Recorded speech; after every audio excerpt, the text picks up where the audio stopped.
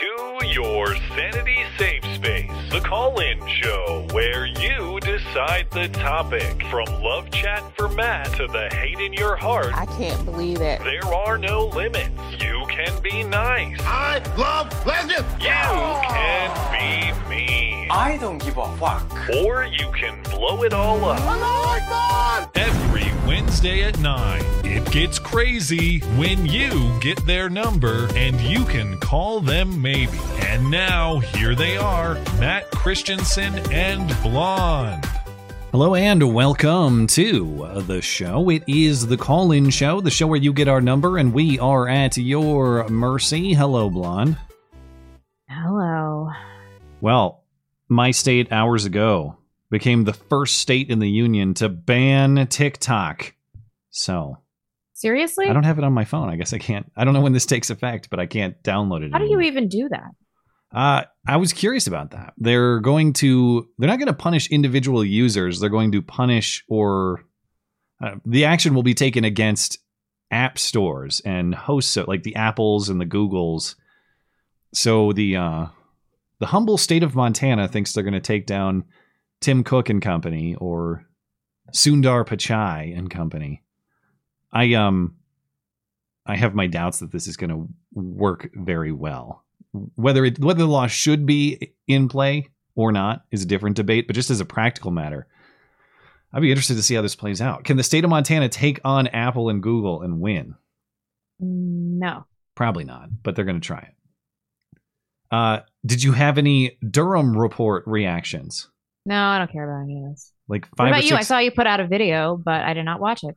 I broke down the main points, and but I just remember wide-eyed you, I don't know, 5 years ago, doing the show in like 2017 when all of this God, news. they're totally gonna get him. Yeah, gotta get 'em. and in fairness, it's not like I saw it clearly because I was hesitant to believe all of the allegations made against the FBI. Lo and behold, those are basically all true. But you at the time, like you were thinking justice is coming. These people are going to prison. Stupid. Head spikes walls. And here we are 6 years later and not a one. So nothing's gonna happen, is what you're saying. Well, Durham recommended no additional charges. Let me phrase that correctly. He didn't recommend no charges. He did not make charging recommendations beyond what has already happened. And of course, he went 0 for 2 on the ones that went to trial. So, okay. What a pussy. I guess that's it. But it is 300 pages of riveting material about just how corrupt the FBI is. My favorite part is Peter Strzok saying from the onset, there's nothing to this, but we have to run it to the ground. Just openly telling his subordinate, this is a bunch of nonsense, but we have to make it appear as though it's real.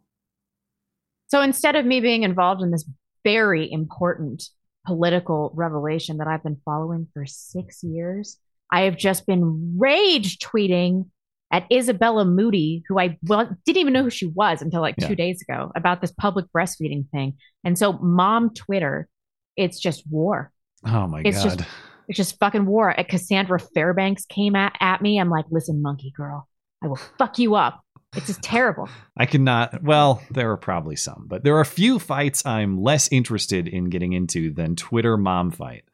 But don't you want to watch it from afar? I'm sure your wife is watching this from afar. She has seen it, and I've seen some of it because I follow most of you guys. But my sister even texted me, and she's like, I just came across your Twitter rant, like organically, not because I was looking at your Twitter. Wow. I know. I'm so mad. Well, we'll see how this one gets resolved, too. Anyway. It won't. We'll take your calls as usual tonight. If you're new to the show and you need instructions for how to participate, there are instructions in the description of whatever viewing platform you may be viewing on. If you would like to participate in the show, but you can't do it live or you're having trouble getting in live, of course, you can send us an email question. The one and only way to do that is through the contact page of the website. That's mattchristiansenmedia.com/contact. And please do look for the call-in show question form. That's how we collect them. And of course, we'll catch up with your super chats in between topics as well. YouTube, Tippy Stream, Rumble, Odyssey, they're all working these days. So we'll check in on all of those. And other than that, we'll just hop right into the calls, unless there's anything else you need to mention. Oh, I could. All but right, I won't. All right. I'm above it all. Yeah. Good for you. Aeolian, are you there? I am here. How are you doing, guys? Hi. We are well. What's on your mind? Well, okay. So obviously the Durham report just dropped, and nobody is at all surprised. That's my one takeaway from this whole thing. It takes so long to produce because it has to be bulletproof, right? If anything comes out, any loose threads that John Durham, John Durham puts out there, it's going to be pulled by every single rat journalist with any kind of presence of mind. This is why these things take so long, because they have to run everything to ground, right? Yep. No. Yes. Yeah. Yeah, it makes sense. It's this whole thing about it's right after the Trump town hall backfire. It was all planned from the beginning. I've seen that a couple places already. No, it's not. It's just that's a frustrating part. That's like, oh, this is just another part of the plan. No, it's not. Nothing is actually part of the plan. It's just we already knew what was here. There was all of this stuff was concocted bullshit. None of it was real. Yeah, totally. And nobody cares. So I just want to move on, from this whole thing, and let's just make it understand. In my locality, we had a city school board election, and unfortunately, the conservative guy, he was late in the game, didn't spend a lot of money, so we lost. But as I walked out of work, I was like, "Yeah, I'm going to go vote." It's like, vote? That doesn't matter anything. Well, if voting doesn't work as a means of just settling our differences, and I just looked at them with the wry smile. Have you ever watched The Purge? Careful, you're going to get arrested. You said that to people in public, and they didn't. This is like the two most hardcore guys. They're brothers. They're in their early 40s, and one of them's the state dart champion. So all right. He's base as hell. But yeah, I kind of do have to watch it as far as those comments go. But yeah, I'm just like, oh guys, this is not it. This is not it. What I really would like to talk about in the Catholic conservative world, there was this talk between Dennis Prager of PragerU and a Catholic podcaster Matt Fradd about the nature of, sexual sin, pornography, masturbation, all that kind of stuff. And it's just like, oh my gosh, in this conversation, Dennis Prager lets the cat out of the bag that his dad in the 60s subscribed to Playboy and looked at it with his wife and I've heard of people doing stuff like this before, and I find it completely bizarre. Yeah. I wasn't alive in the 60s. Yeah. But it's just like, okay, this one data point informs everything about what this old guy is fumbling around trying to make all these distinctions, because he just he just got a Playboy and looked at it with his wife. Yeah, and this is like the Prager, this is the Prager's childhood memories of his parents. Now, well, my problem with that is that the child should have no knowledge of this. If a married couple wants to do, I mean, come on, guys, married couple with kids, I don't give a shit.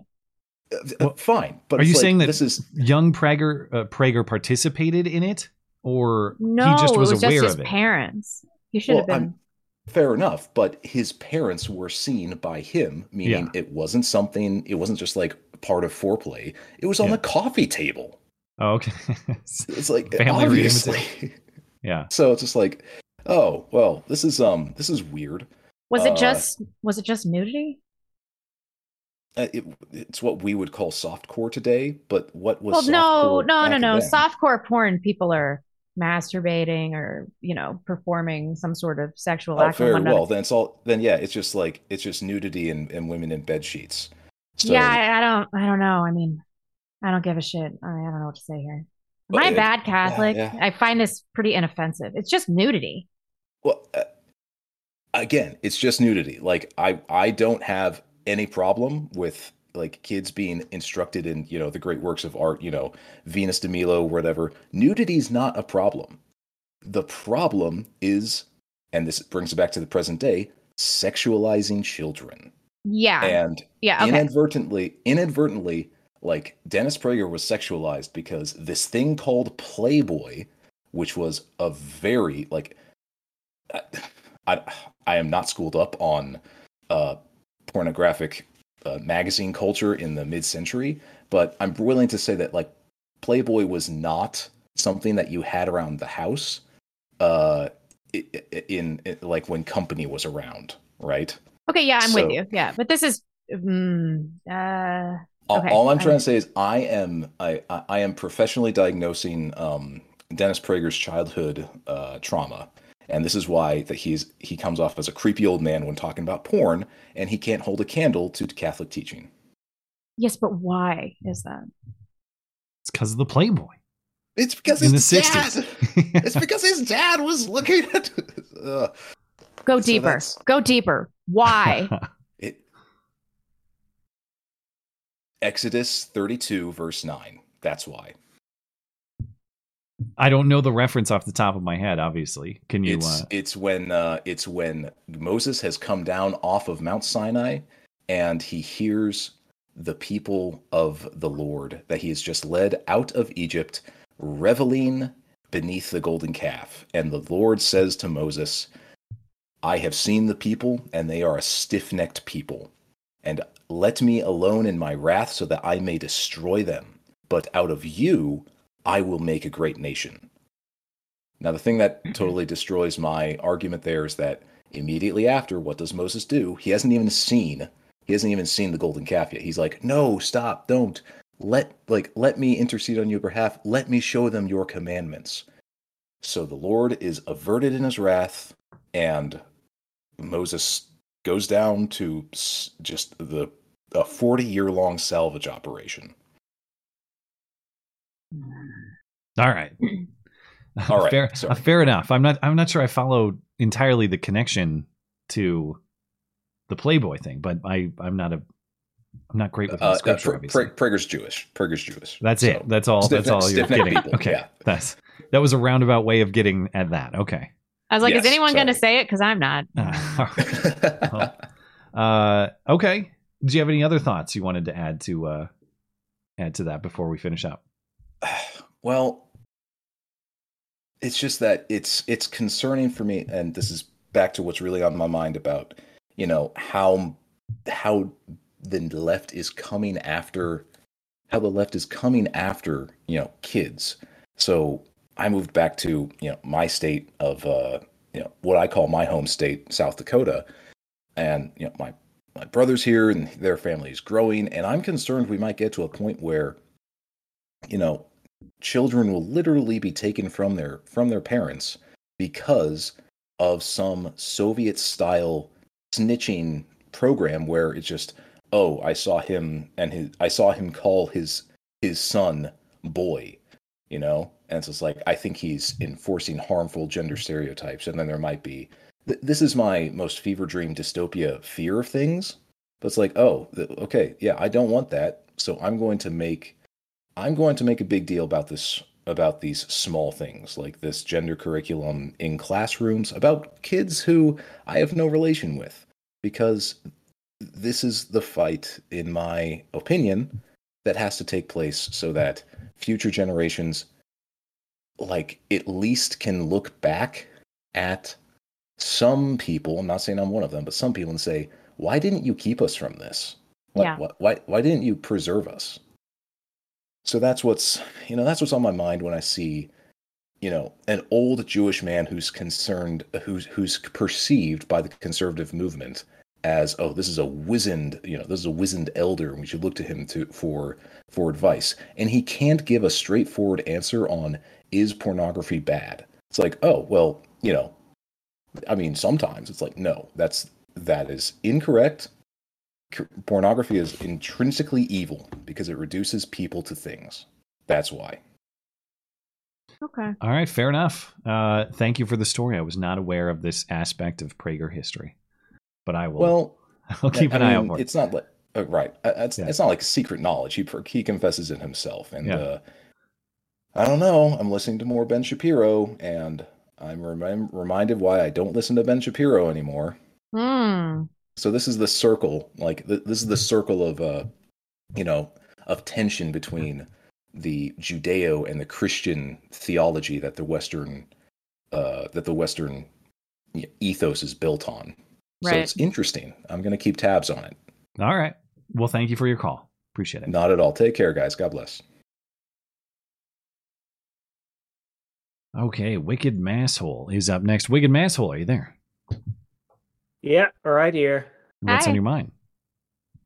Well, I sent a super chat a while, I think it was 2 episodes ago, about the theoretical question of whether you could sue a history book for libel or whatnot. Oh, Yeah, yeah. but- Like, how current does it have to? I guess if you're still alive and the so-called history defames you, then they should be liable. Yeah. Defamed by legal standards, that is. Yeah. Yeah, I don't know if you realize this, but it was based off of a Greg Price Substack. He launched a Substack, and one of his first things was the APUSH textbooks, which are, some of them are quite doozies, I will say. And I was just wondering if you were aware of that. I don't know anything about those books specifically, but I assume they're covering what? They're covering Donald Trump, or what aspect of Yeah. recent history are they covering? Yeah, well, when they talk about Donald Trump, it asserts as fact that he was a sexual predator, whereas with Bill Clinton, he was dogged by scandal and accused of philandering. It says Mhm. definitively he was a sexual predator. Yeah, Hmm. yeah. Again, That would be a pretty brazen one, because that, I guess. Well, I wonder how that would be handled, because it doesn't say convicted, I suppose. So yeah, it just asserts as fact. yeah. And Anyway, okay. yeah, and So then of course they have some interesting takes on the Trayvon Martin shooting. They don't mention the whole he was beating up George Zimmerman, and they also repeat the hands up, don't shoot thing again. no way that made it. Oh in my there? lord. They haven't given that one up. Nope, I don't think they ever will. Did like they 100 years say? from now. How did they present it? Like, activists did the gesture to demonstrate support for, or did they say that Michael Brown had his hands up at the time of his death? Yeah. Let's see. I mean, even though the activists were wrong, it wouldn't necessarily be wrong to say that they were doing that. You might want to have a footnote that would say, even though that by Yeah, witness it's testimony and other evidence, it did not happen at the scene of the event. But I wonder how that was characterized. Let's see.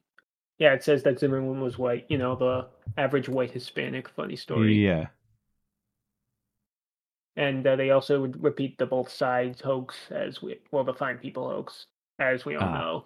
Yeah. Yeah. He said it about 20 seconds. Yeah, he disavowed them about 20 seconds after, but he totally did do it. But it's not just the generalized lying, although also they have the wet market theory as clearly the case. Oh my God. Okay. Come on. Yeah. Now they need to be sued. Now I've seen enough. Originated in animals, probably bats, before crossing into humans at an unsanitary wet market in Wuhan City. What where about the vendors raccoon sold dogs? live animals for food. And the Again, pangolins. What about the pangolins, which I thought were penguins but aren't? Yeah, a turtle kissed a pangolin. Right. Yeah. Again, they don't even say, I don't think they even mention, based off of the excerpt he has here, it looks like they don't even allude to the theory that it was, not a wet market. Wow, that's a pretty glaring omission. The Yeah. lab origin theory. Yeah, and, gaining a lot of steam lately. But do you know the publication date on that? In all fairness, I think not it that I was ever a relatively big recent. pangolin believer, but it was more commonly accepted years ago than it is now, I think. I don't know what the publication date is for this one. Let's see. America, A Narrative History, 12 edition. Let's double check. All right, let's look it up. A narrative history is right. It sounds like all the narratives are in there. Isn't it weird how Trayvon Martin and Michael Brown are considered aspects of American date, history? July 1st, 2022. Okay, so within the last year. Yeah. Yeah. Wow. It's just, yeah, you know, the history book lie, and it's like, oh, it happened 100 years ago. What are you going to do? It's like, yeah, I mean, they've also got stuff about how, angry white men voted for Donald Trump, and they wanted to go back to the good old days when racism was allowed, and also they don't mention the Steele dossier, FISA abuses, or anything else, and well, I guess add another reason not to send your kids to public school, but yeah. Viral politics. The pandemic deepened political divisions. Following President Trump's lead, Republicans were much less willing than Democrats to respect CDC guidelines for social distancing and wearing masks, insisting that it was their constitutional right to do whatever they wanted, wherever they pleased, even if doing so endangered others. That's the thing. The CDC failed to respect me. That's actually backwards. I don't have an obligation to respect the CDC. The CDC has a constitutional obligation to respect all of us and the rule of law in this country, which they did not. The idea that we have to be nice to Rochelle Walensky. Why? That's just your opinion, man. Why do I have any obligation to these people? I have none. In fact, we all pay them way too much money. I think a little meanness is a fair price to pay for that. If you thought that line wasn't bad enough, the next sentence is a doozy. As American behavior during the Second World War had demonstrated, however, the necessity of collective sacrifice in pursuit of the greater good during the national crisis should not be confused as an assault on individual liberty. Did they get that one from FDR or what? Who knows? Just author's viewpoint. All right. Well, thanks for sharing. I have not heard all of these excerpts, so I appreciate that. But appreciate the call as well. Have a good night. Yeah. What are you gonna do? Yeah, thanks. Isn't that weird though? It's like history books, American history books. Maybe you start out with the Mayflower, and you start out with Jamestown, and you move through the Revolutionary War. So it goes from John Smith to George Washington, Thomas Jefferson, and then to Trayvon Martin and Michael Brown. Why? Why? I mean, I understand that those were events of news significance, but maybe to push back against myself. They probably were events of historical significance, even though it was for the wrong reasons. I suppose I shouldn't discount. That doesn't make them these kinds of I don't know, historical figures that should be idolized. It's totally different. The relevance, consequently, historical figures. But what does that even mean? The relevance is the lies about them, not really them as figures. Yeah. It seems like they were both not very good guys as figures. But the lies about them were certainly very consequential, I suppose. All right. Let's talk to Michigan expat. Mr. Expat, are you there? Hey, Matt, you there? I am, sir. Hey, Blonde, you doing all right? You look like you're bored or something. Oh, no, I'm so mad about this Twitter thing, this Twitter spat I'm having. It's like ruining my day. I need to follow Matt's lead and just not engage. Although you do every once in a while. Pretty much never anymore. But then the trade-off is like, I mean, if people want to use Twitter as a means to grow their profile, then you want to do what you're doing. And there's a lot to be gained there. It's not that I just can't control myself. When I get sucked into that kind of Twitter fight, I can't exercise the restraint and the willpower to just walk away from the computer, put the phone down, and not engage anymore. I can't do it. I can't. It's taking me like every fiber of my being right now. Yeah, not gonna lie. I haven't been following a whole lot of the political news lately. I mean, I've been taking a break from it for like the past week now. I've been batting out. Yeah, I've been batting out like a game. Yeah, I've been batting out like a game each night since then for like the past 5 nights. It's like, I love a game I can finish in one night, you know? But, so... Wait, what kind of game? What? Just video games in general. Vidya games. Yeah, Vidya. But, if you're hip with the kids, you just refer to video games collectively as Vidya. But, I haven't heard that one, but I'm not hip with the kids, so... Yeah. But, what I have to talk about tonight is I just have some one-off thoughts and maybe some loose ends from the last time I called in. So more in stories of graffiti and vandalism. Okay, so Let me think here. Let's see. What did crud, I'm blanking out. Oh, yeah. So sort of a black pill. So about a year ago, I noticed a place in which someone engraved "Arrest Fauci," and that was a half a year ago. And I went back there just recently, and someone just completely scratched that out, the engraving. And then, like, on the sides of it, it's like, I can't tell whether they're trying to write simp or sheep, but it's like the letter started with an S, it ended with a P. It was only like 4 letters long, so it almost looked like they just wrote like ship on each sides of it. What was it carved into? Simp? Why would they do that? Men's restroom. Men's restroom. Oh, well, I mean, that's where it's anybody's guess. Yeah, yeah. But I mean, it's like, knows? It either could be some cuck guy who scratched it out, or either some chick having to clean the restroom. But yeah.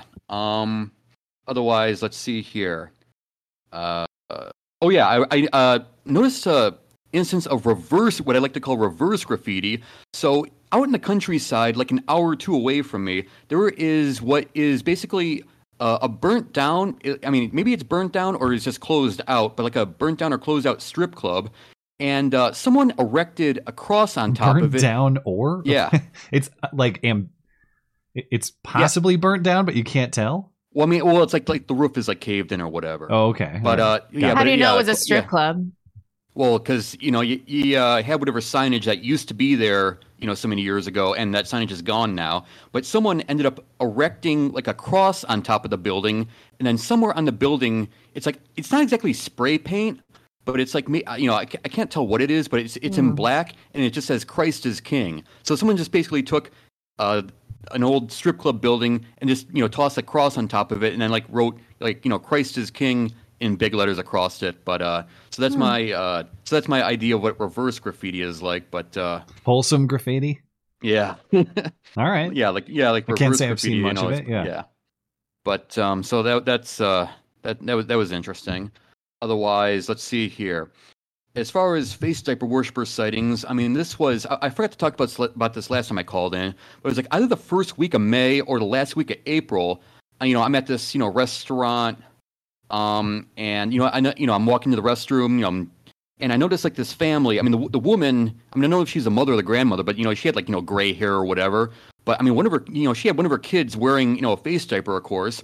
What and as I'm walking bitch. past her, her one kid was wearing a face diaper, but the other one wasn't. I don't know why. But I mean, as I'm walking past her, I mean, I'm walking right past her because that's the way I have to go to get to the restroom. But I mean, I'm basically just like talking right in the ear. I'm like, children should not be wearing face diapers, is what I said. Very and good. she just giggled. But it's like, She I laughed didn't at really that? know what else to say after that because, I wasn't expecting to see, any FDWs lately. But, I mean, she just That's giggled. what you call it? That's for face diaper wearer?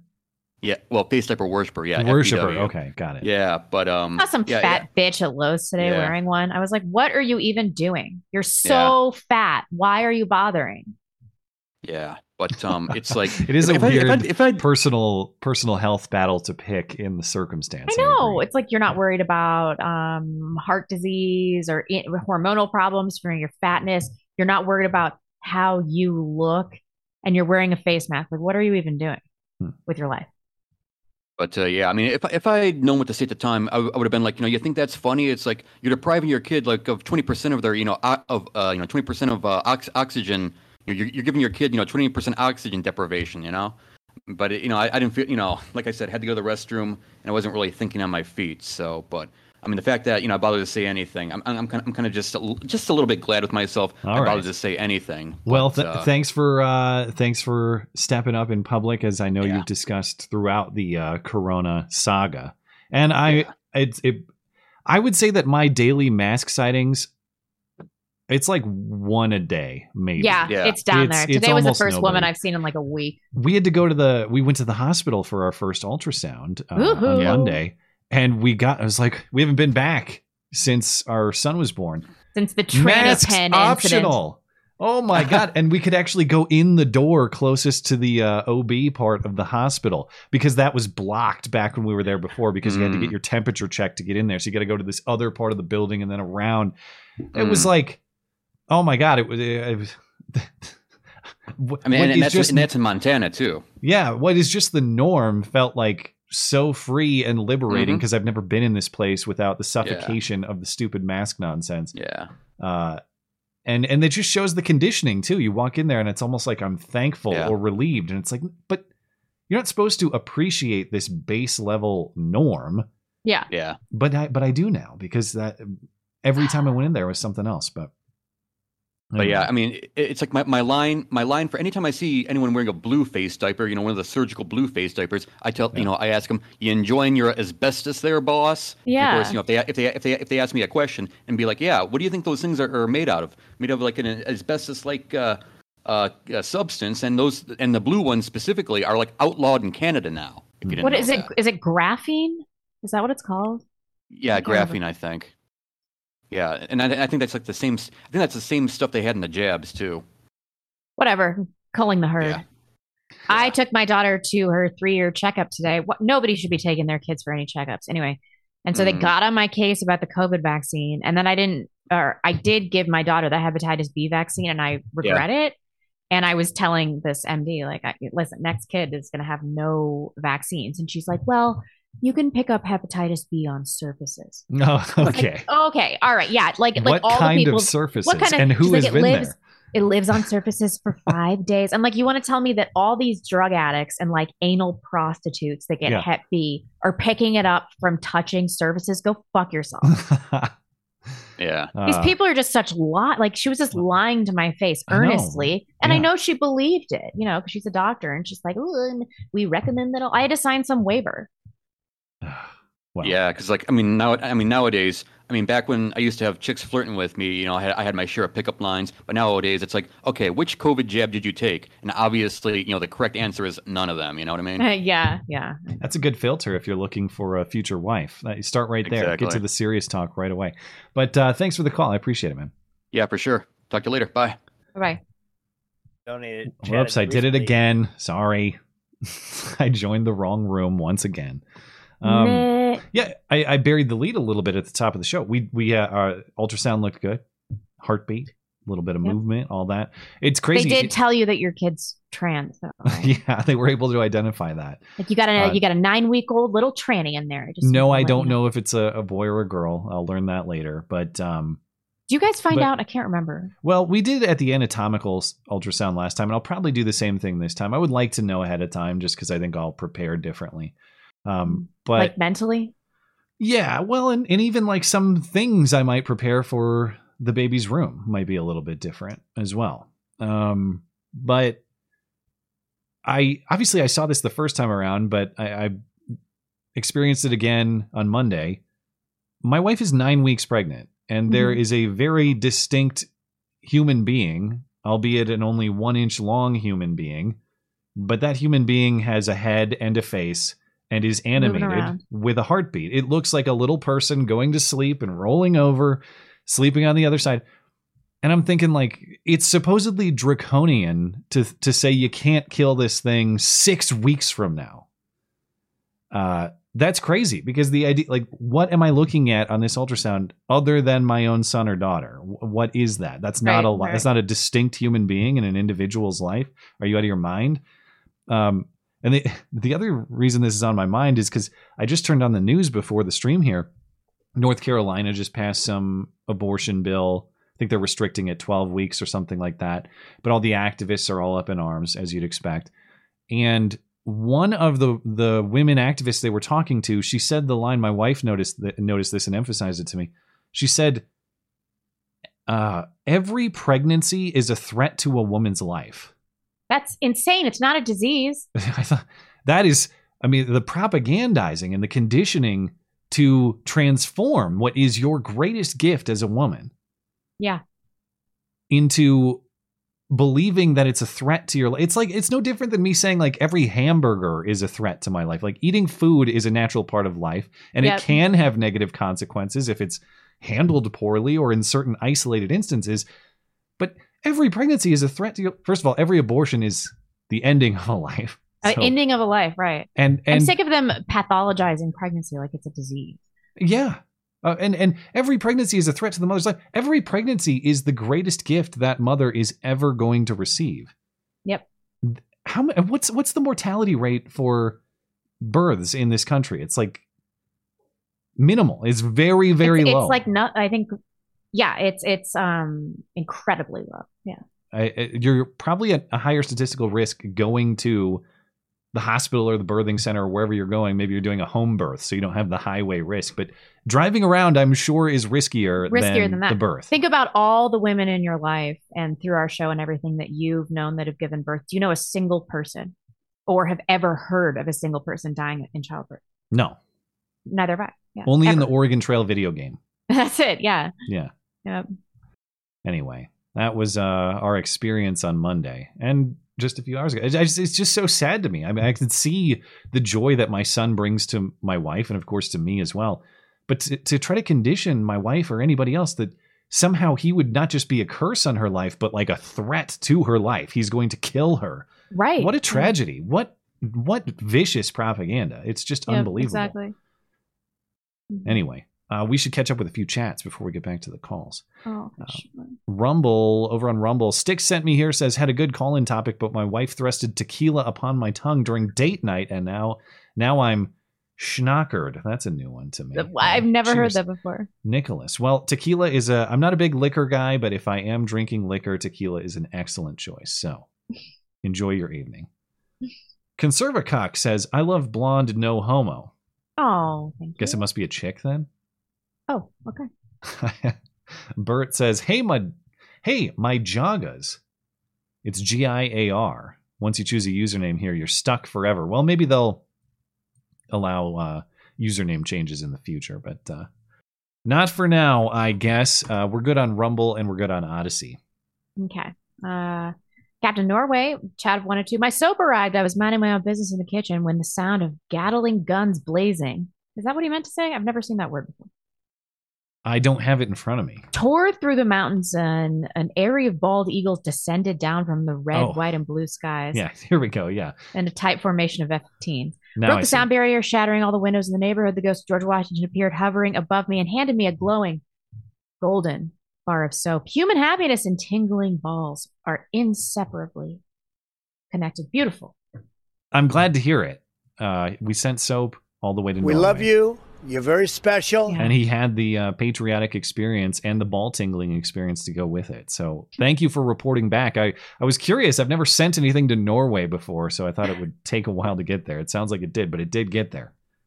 Let's see. Mr. Harry Pohl, did you hear about Coach Red Pill being arrested by Ukrainians? Again, good riddance, one of the worst YouTube grifters and a thief. Who would have thought that annoying your host nation during a war is a bad idea? Don't drop the soap, Coach. I saw that, and I was like, why did he go back to Ukraine after last time? Was the first one a real disappearance, or was that fake? I don't know, man. I don't know. Yeah, I don't know what to make of any of this. Frankly, I don't know what to make of anything I hear coming out of Ukraine in general. Yeah. Yeah. Or just that part of the world. It's all propaganda of one form or another, if you ask me.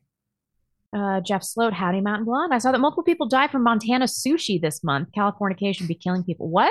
So there's a place in town called Dave's Sushi in Bozeman. I assume this is what you're referring to. Did it kill people? And Dave's has this kind of cult-like following. And I've never been a sushi guy until I discovered a rival sushi place in town called Seven.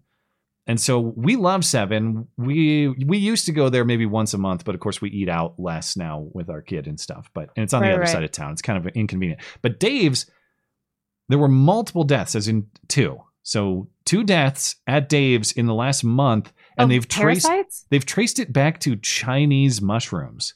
Oh, so it's not the fish, eh? Chinese mushrooms at Dave's Sushi. And I just saw in the news this evening that Dave's is going to reopen. They've got the clear from the state health department. They're going to reopen in the coming days.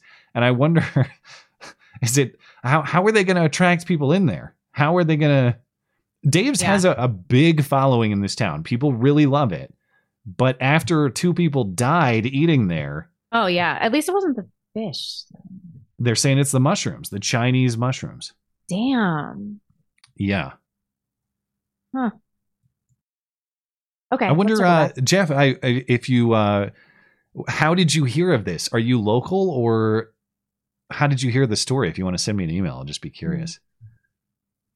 Thanks, Jeff. You want to grab one or two more? Or are we done? Oh, sure. That's fine. Blonde shoulders. I make the boys want to see more of blonde. I have very unremarkable shoulders, but thank you. Matt Satanson. I am Matt Christensen, arch enemy.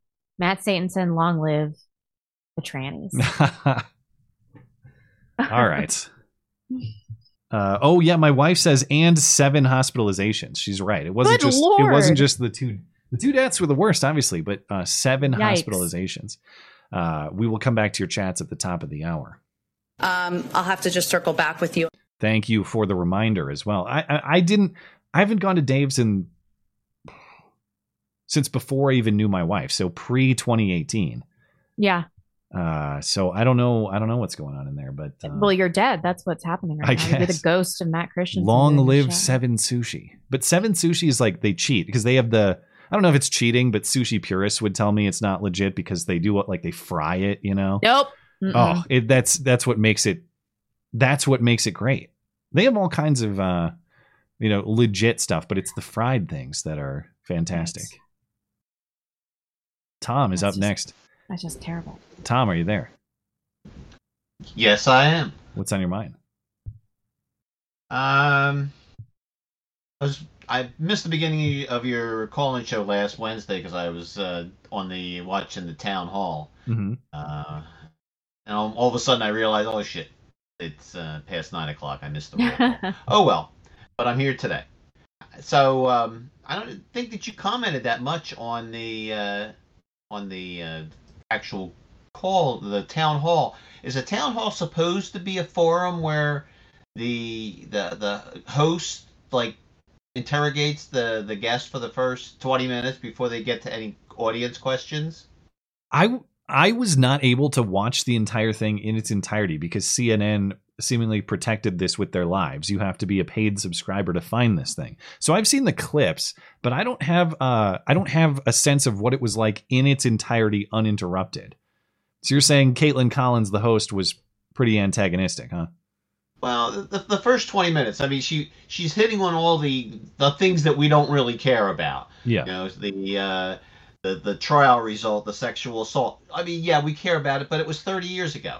January 6th. Okay, well, it's over. It's done. Even the 2020 election. Okay, that's 2.5 years ago. We want to know about the 2024 election.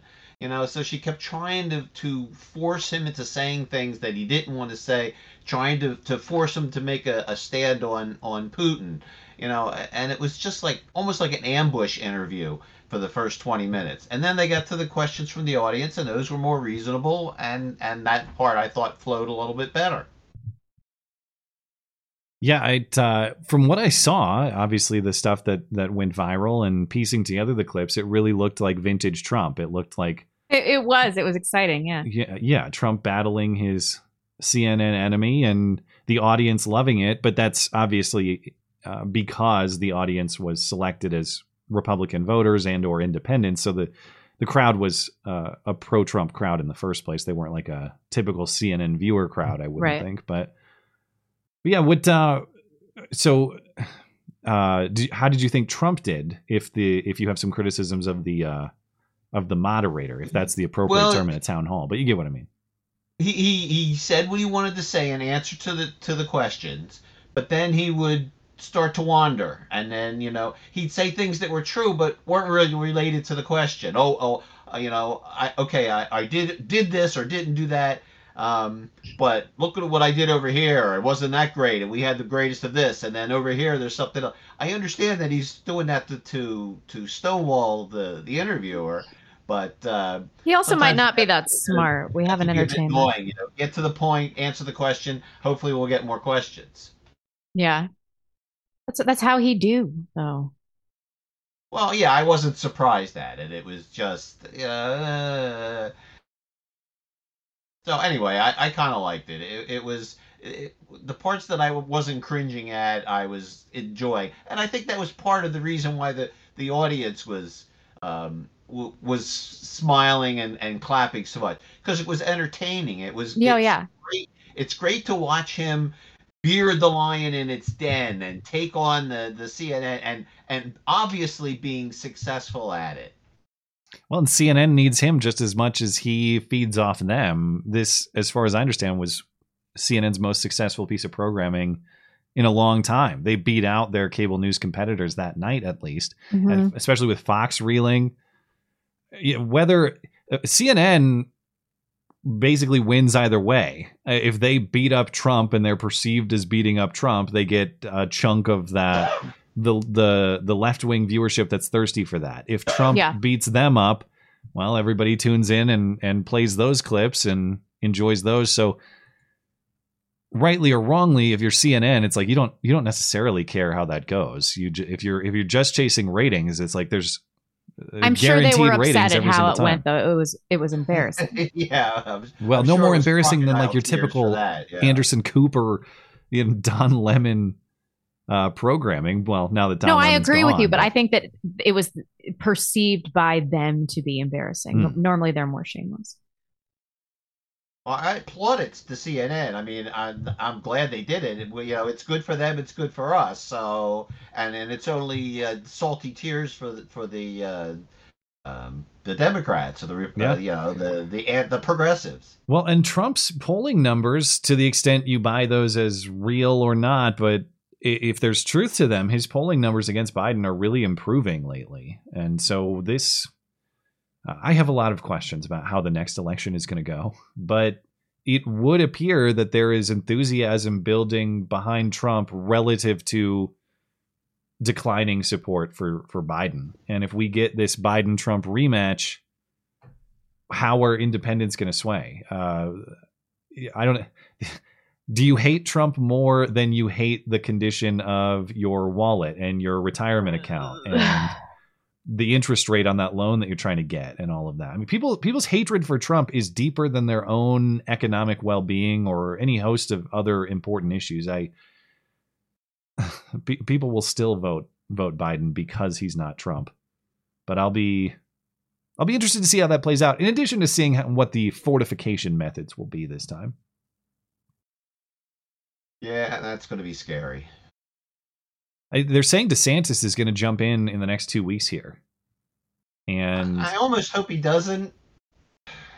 Well, I just feel like, again, it's going to be like DeSantis and Trump are going to batter each other. As long as they're doing fair criticisms or they're doing honest debates, but if they're just going to start mudslinging at each other, I don't know. I don't think that. I think DeSantis's plan is going to try. I think his politics will be stay above that he's going to bank on being the above the mud guy and try to run on listen, I'm a winner and I don't get involved in the brash talk that turns people off. And I think that's the angle he's going to go with. But I don't see a path for him to win the primary. I think he could beat Biden in the general, assuming their rules. He was the nominee, yeah. But I don't see how he beats Trump in the primary.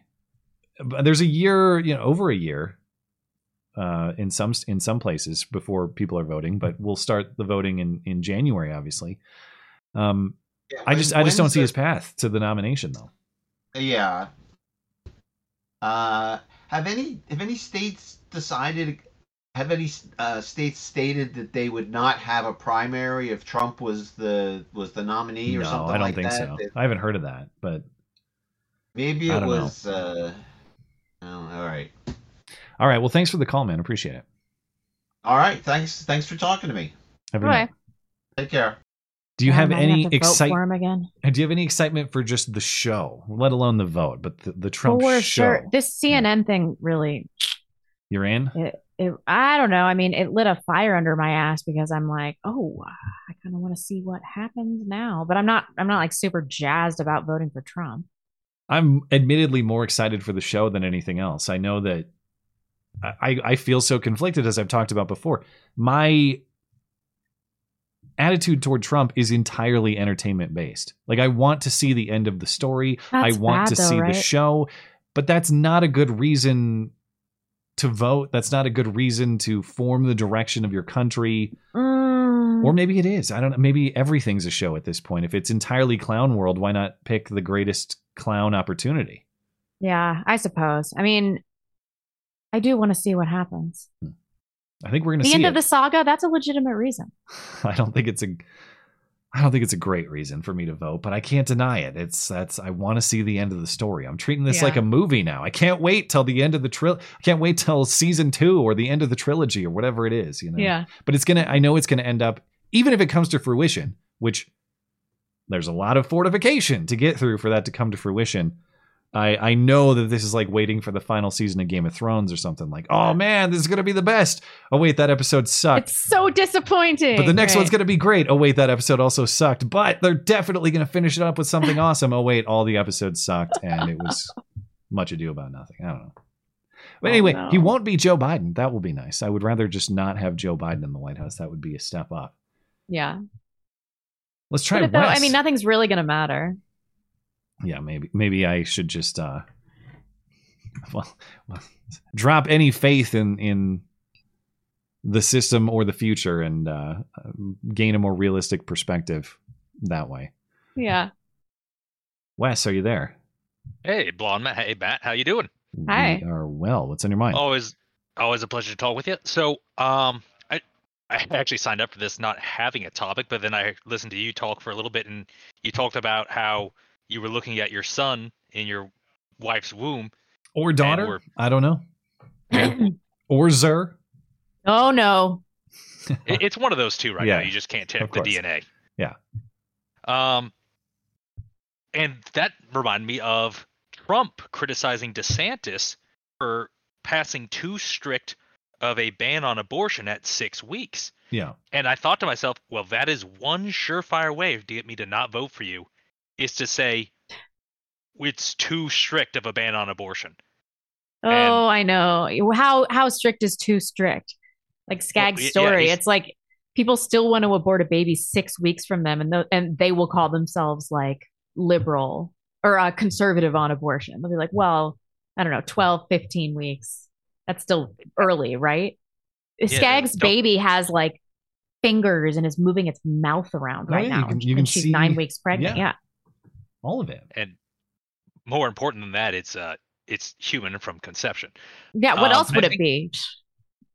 Well, we know that gets into a ethical debate, which I'm going to get into in just a second. I was going to make a point about how Europe, I'm pretty sure, has it even right there. I think Europe's pretty typical around 6 weeks. I think, or at least the UK.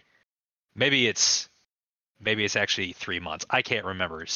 No, that's a month and a half. Anyway, so I think that would definitely affect the way that I support Trump if he wants to make abortion more accessible, make it reduce protections on people like that. And I kind of want to wonder with DeSantis, okay, why isn't it complete ban? Why aren't we doing that yet? Yeah. No, I don't think people are ready for that. Yeah, my guess is practicality is the answer. That is something you would rather be closer to the correct answer than further away. Right. That's the incrementalist versus altogether argument. A key point in support of that point of view is in Michigan, they banned abortion, and then the backlash was so bad that they had elected a leftist judge who then overturned it. And now Wisconsin. Yeah. And now they've lost all the progress that they had. So if the populace isn't ready for it, then will we lose any ground we could have gained? And people like Clavin say that we should take the incrementalist approach and try to slowly change hearts and minds, and if we can win a little bit here, then we win a little bit here, and try to I hate that though. It's so compromising. It's a compromise of your values, but is it a smart compromise considering we know we live in a fallen world and maybe we can't save everything? The argument against it I've heard is no, we don't push back one iota from what we want, and we let the politicians compromise, and then when they compromise we say, hey, we still want you to ban it all the way. Yeah, that's fair, I suppose. But what do we do if we are the politician, right?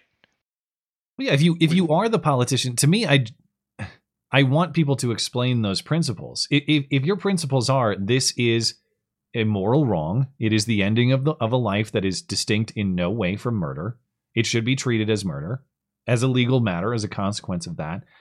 And if you're the politician and you say, I understand that people disagree, and as a practical matter, I am willing to accept some sort of compromise in the interest of pushing it closer to what is the truth of the matter here, I will do that. You're allowed to state your principles and compromise on them to the extent that the proposal or the idea gets you closer to the realization of them. I just wish people would be more honest about it instead of like that abortion piece I heard earlier. One of the things the activist said, or it was a doctor talking about this new law in North Carolina. And she says, oh, well, the exceptions here are just completely arbitrary. The whole law is arbitrary. And I'm thinking your definition of life is arbitrary. It's arbitrary, lady. Right. You make up when things are lives and when they aren't.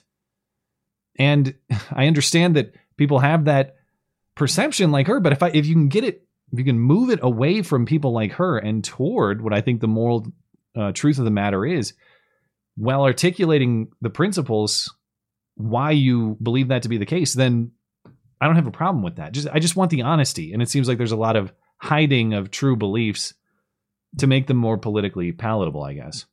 It's equal parts. I don't know if it's equal parts, but it's part hiding. Some people hide what they really believe. Some people will outright admit, yeah, we know it's a human life, but we think we should be able to kill it away because of this, that, and the other. They'll say that the doctor right of the might mother think to that. her You're own. right. I might be wrong. Well, yeah. The The woman who advocates for it, that girl who came on Michael Knowles' show, said that the right of the mother to do what she wants with her own body trumps the life of the babies. Ooh. So well, I suppose that's maybe a more honest argument. Ooh. I think it's wrong, Yikes. but it at least grants the idea that there's a life at stake.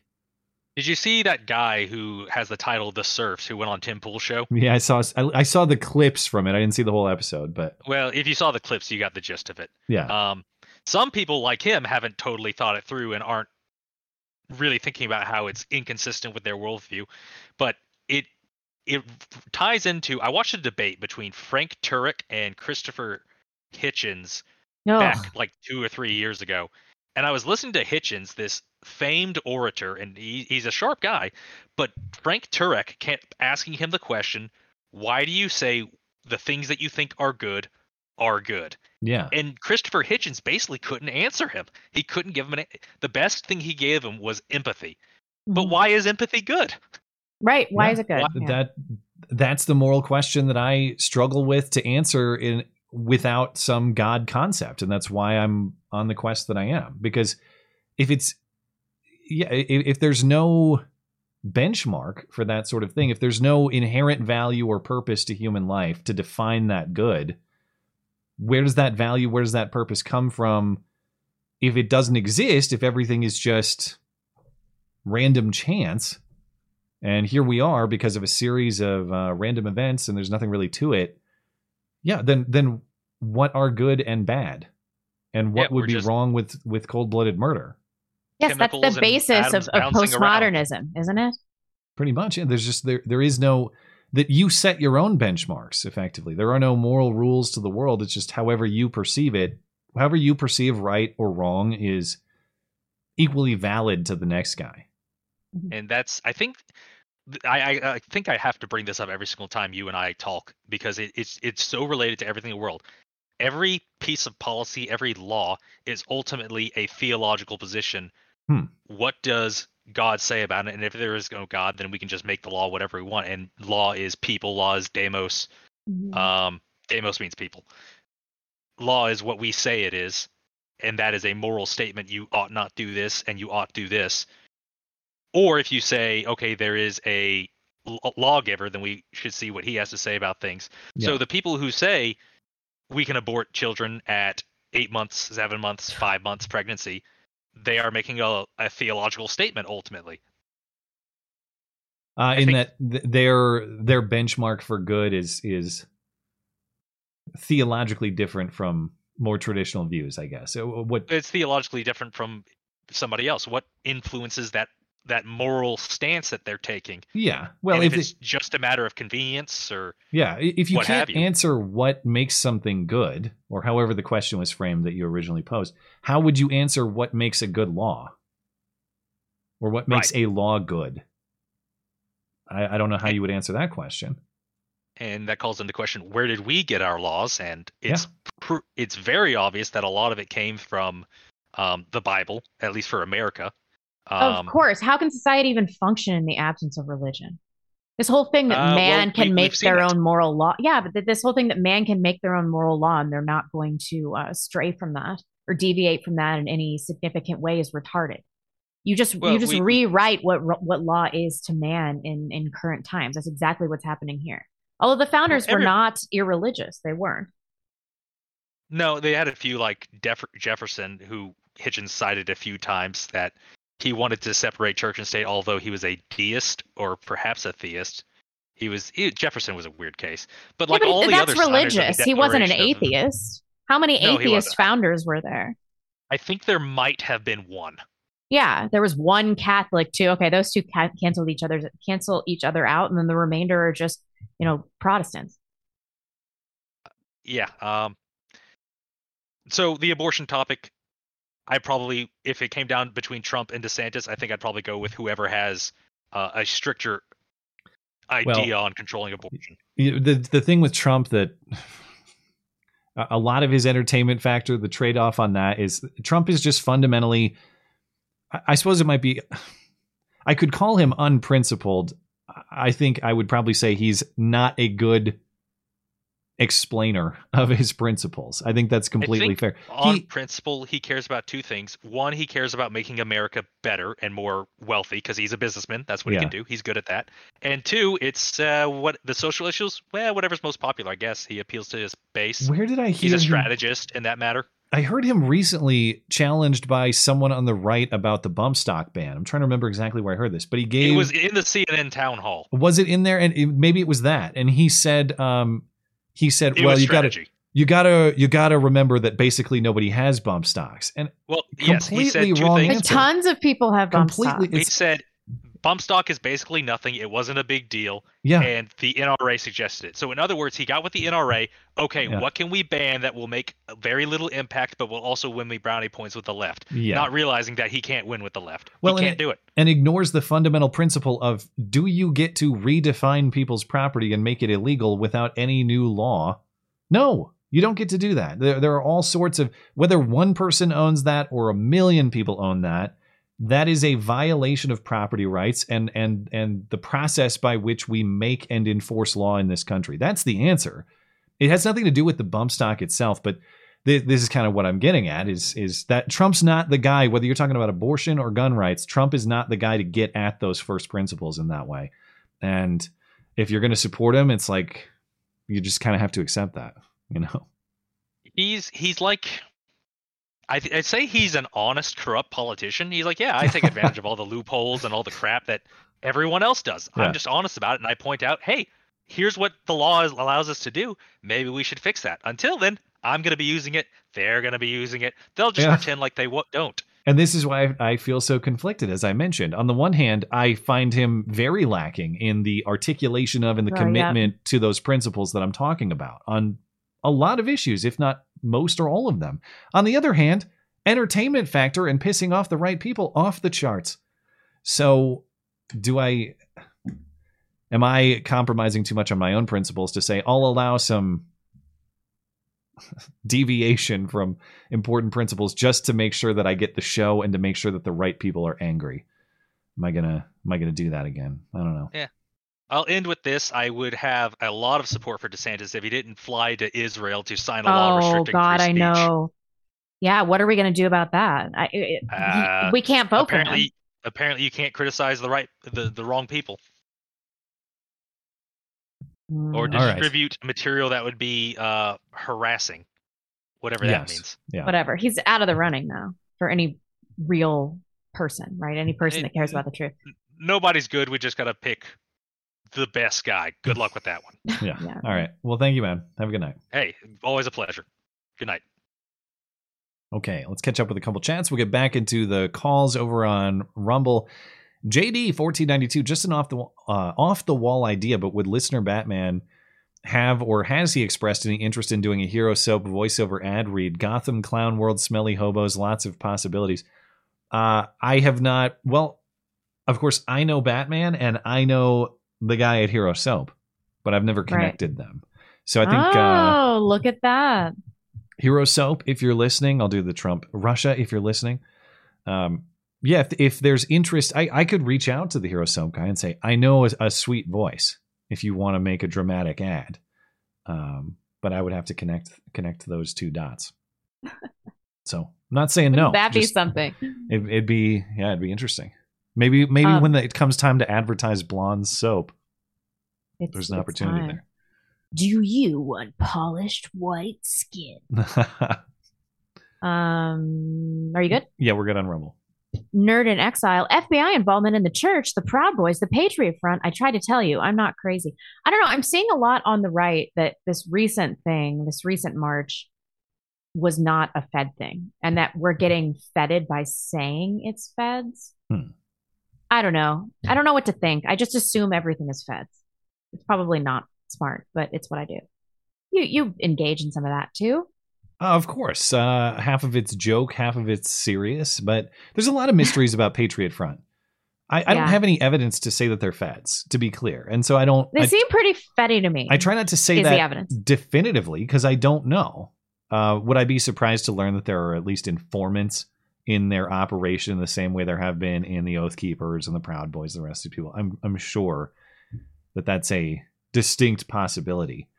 But I find there are several things about Patriot Front that are weird. Like people were pointing out, and I didn't even think about this the last time when they were arrested in Coeur d'Alene about a year ago. Why were police not taking off their masks at the scene of arrest? You're under arrest. It was so bizarre. I can't imagine that they wouldn't have done that immediately. That's weird. Yeah. The fact that Antifa generally does not oppose them, that's weird. The fact that there aren't arrests when they march in general is kind of weird. To be clear, I'm not seeing evidence of them doing massive law breaking. I forget exactly the reasons why they were arrested in Coeur d'Alene, what they did to get arrested, but they have these marches in DC with some degree of frequency. I know they've done it before, and generally there are not arrests. And if this was some intentional show thing, I don't know, maybe if it's an intentional show thing, you don't want arrests. But usually they find a way. Of course they would.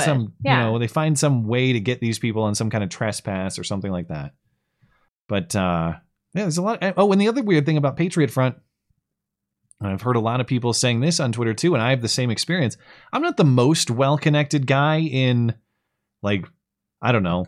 I would just say the world of non-insane politics. Like, non-leftist politics is a pretty broad tent. And I know people here and there. I am not. You probably know the North Idaho. You have the North Idaho connection better than I do, obviously. But I don't know anybody who's in Patriot Front. No, I don't know a single individual. I don't even know names. Like, at least with Proud Boys, you could talk about Enrique Tarrio, and you could talk about Gavin McInnes's original involvement and all of that. Mm-hmm.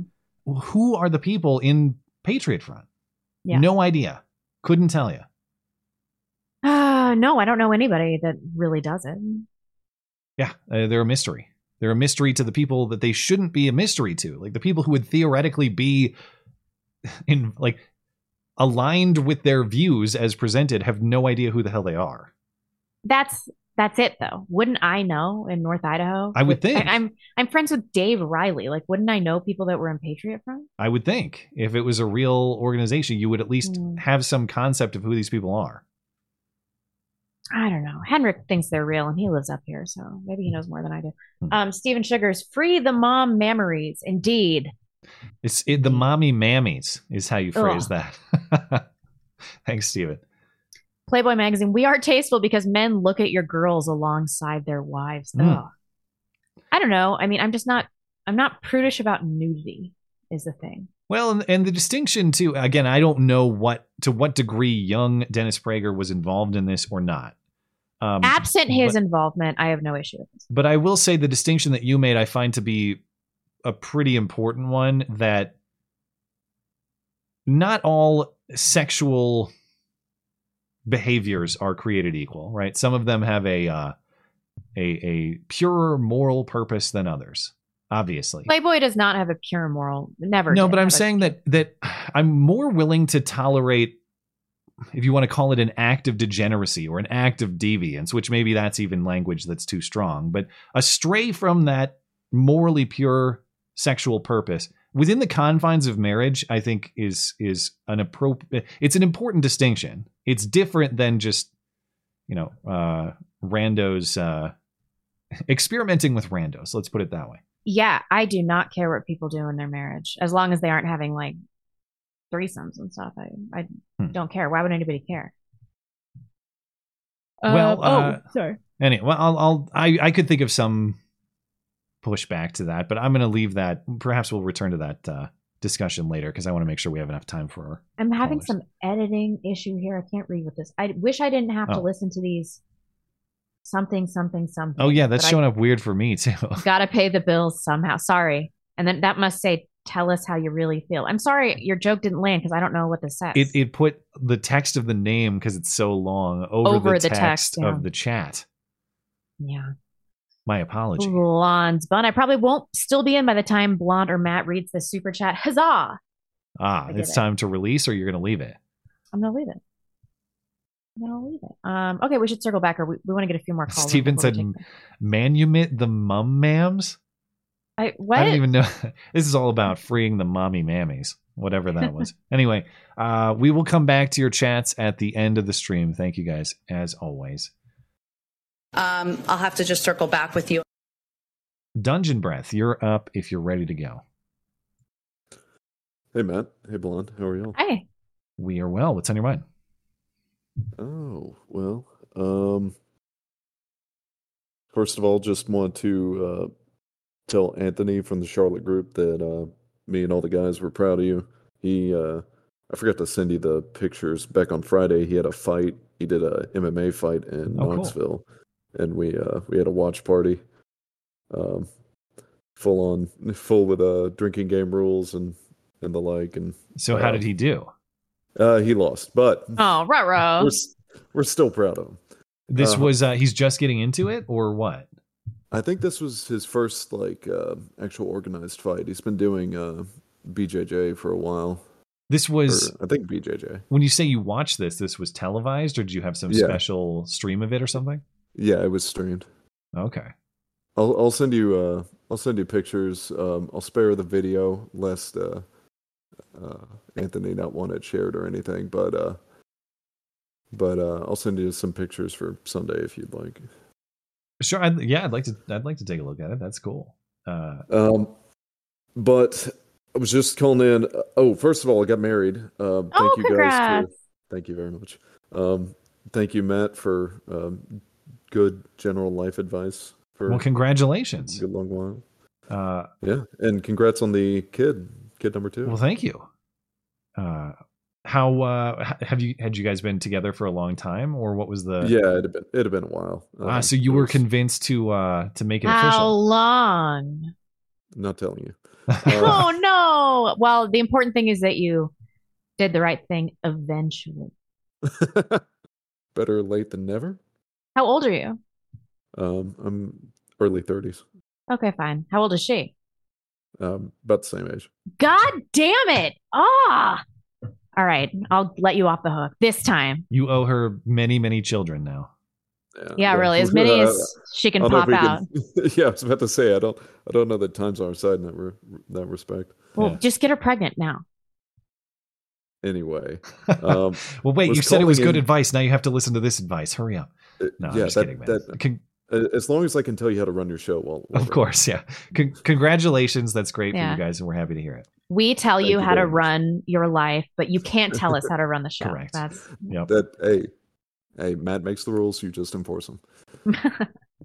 No. Blonde makes the rules, and I clean them up later. That's how. That's how that goes. You just remove all the racial slurs and whether it's the Discord server, whether it's YouTube, whatever it is. Although I gotta say, no one cleans up the Telegram though. On the Sunday stream, I said faggot, and they still allowed ads. So nice. Yeah, cool. Somehow the grace they give you has been extended to me. It's all going to happen at once eventually. Yeah. When you finally get your fabled hit piece. But that's anyway, not coming. Sorry. Yeah. I was calling in to I guess defend your buddy Richard Parker. Okay. Who's been calling in a few times, and like I don't necessarily agree with all the points he's been making, but I do think he's right in that the idea that we should have no, and I don't think you believe this. I think this is kind of like an extreme position, but that we should have no influence on culture, on the country around us, other than our immediate family. And obviously, family comes first. That I don't think anyone disagrees on that point. But like his particular bugbear being, I think it was rap music. Mm-hmm. Personally, guy really hates rap music. Hey, look, I get it. I don't think you're going to get together enough like-minded people to exert political power to ban rap music in any specific locality. But say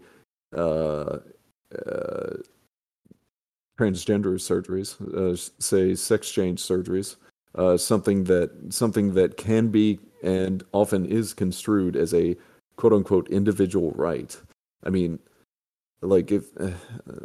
don't get me started on the Civil Rights Act generally, but every horrible thing is going to be justified through construing it as rights, and we cannot, and allowing ourselves our limits to be defined by those that want our children castrated and our culture destroyed. Mm-hmm. I think is, and I'm not saying you necessarily disagree with this, Matt. Yeah. I would just say a couple things. One, for the most part in those conversations, we're talking about speech. We're talking about viewpoint and expression. We're not necessarily talking about things like childhood gender transitions or surgeries or things like that. Things that are outside the scope of viewpoint. And I didn't even specify childhood. Yeah. That's obviously, but yeah, I agree. And but the thing is, they're edge cases, and if we're not taking the ball down the field in the direction our culture is wanting to go, it's not sitting still. Yeah. The other thing I would say too is it's not that there are no other effective means of influencing culture or that all other means are invalid. It's that if you want to influence, maintain, sustain, build healthy culture, you do that first and foremost by building a healthy household. And that means building a family. If you're dad, that means being head of household and making sure that your children are raised with moral integrity. It's not that there's no room for politics or no interaction with politics and culture. It's about, I think, being realistic where your influence is best wielded. And understanding that when everyone does that properly, or at least as close to everyone as possible, that's how you really make progress in shaping and defining what that culture is. I think that strangely, I don't think that you guys disagree with each other as much as he thinks you do. The argument is should we, as a society, be pushing back against this, or should we just be separating ourselves? Because they will collapse upon themselves at a certain point. I mean, they're dysgenic freaks. I mean, they can't perpetuate a society on their own. Yeah, and Matt, leaving aside the point that there is demographically, I think we are far beyond the threshold of fatherless households and broken families to be able to even reach that point.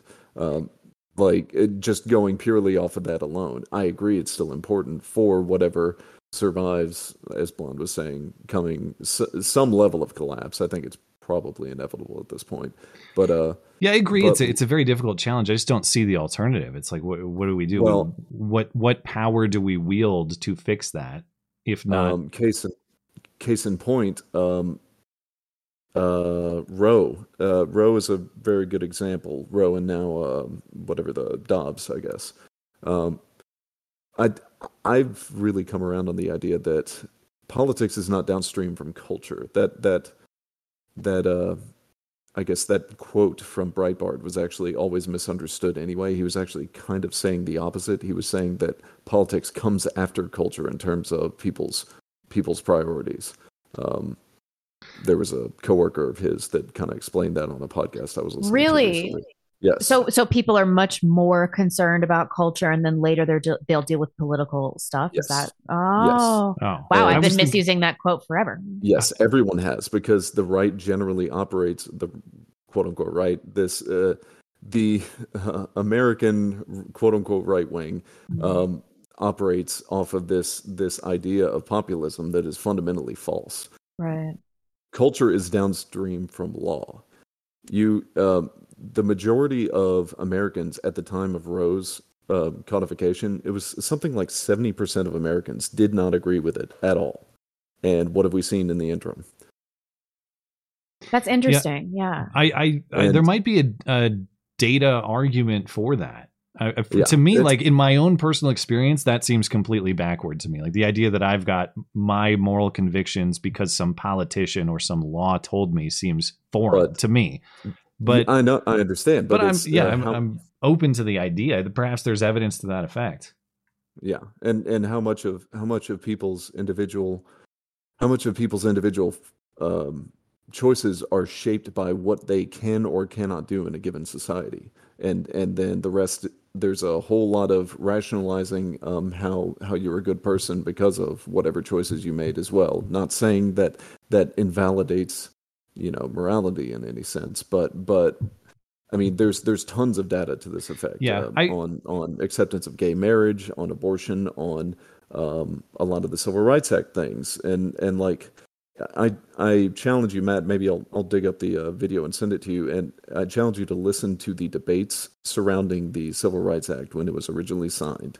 And I'll bet you $20 that the guys having these debates were making more accurate predictions about the current state of America than you or I were.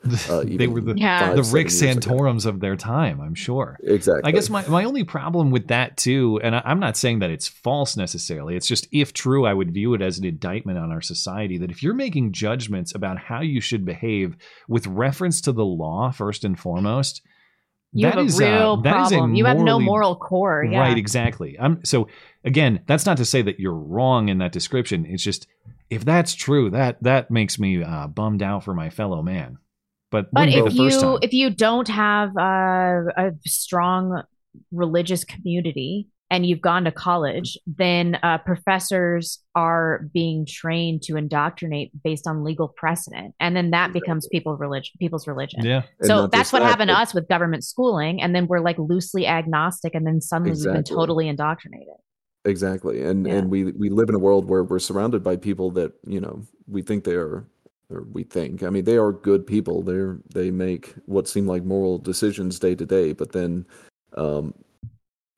like say we live in a culture where abortion is normalized and that's how that sort of thing becomes more morally acceptable is because but these people aren't good people. I mean, I don't know how you could possibly advocate for abortion. You could be, pro-choice, or you could be an advocate for transgender youth, and you could still be a good person. Like it's so constitutionally dichotomic, it's opposed. Like how can you square that circle? It's just that normies are being influenced so much that they no longer have any agency. Is that what we're going to say?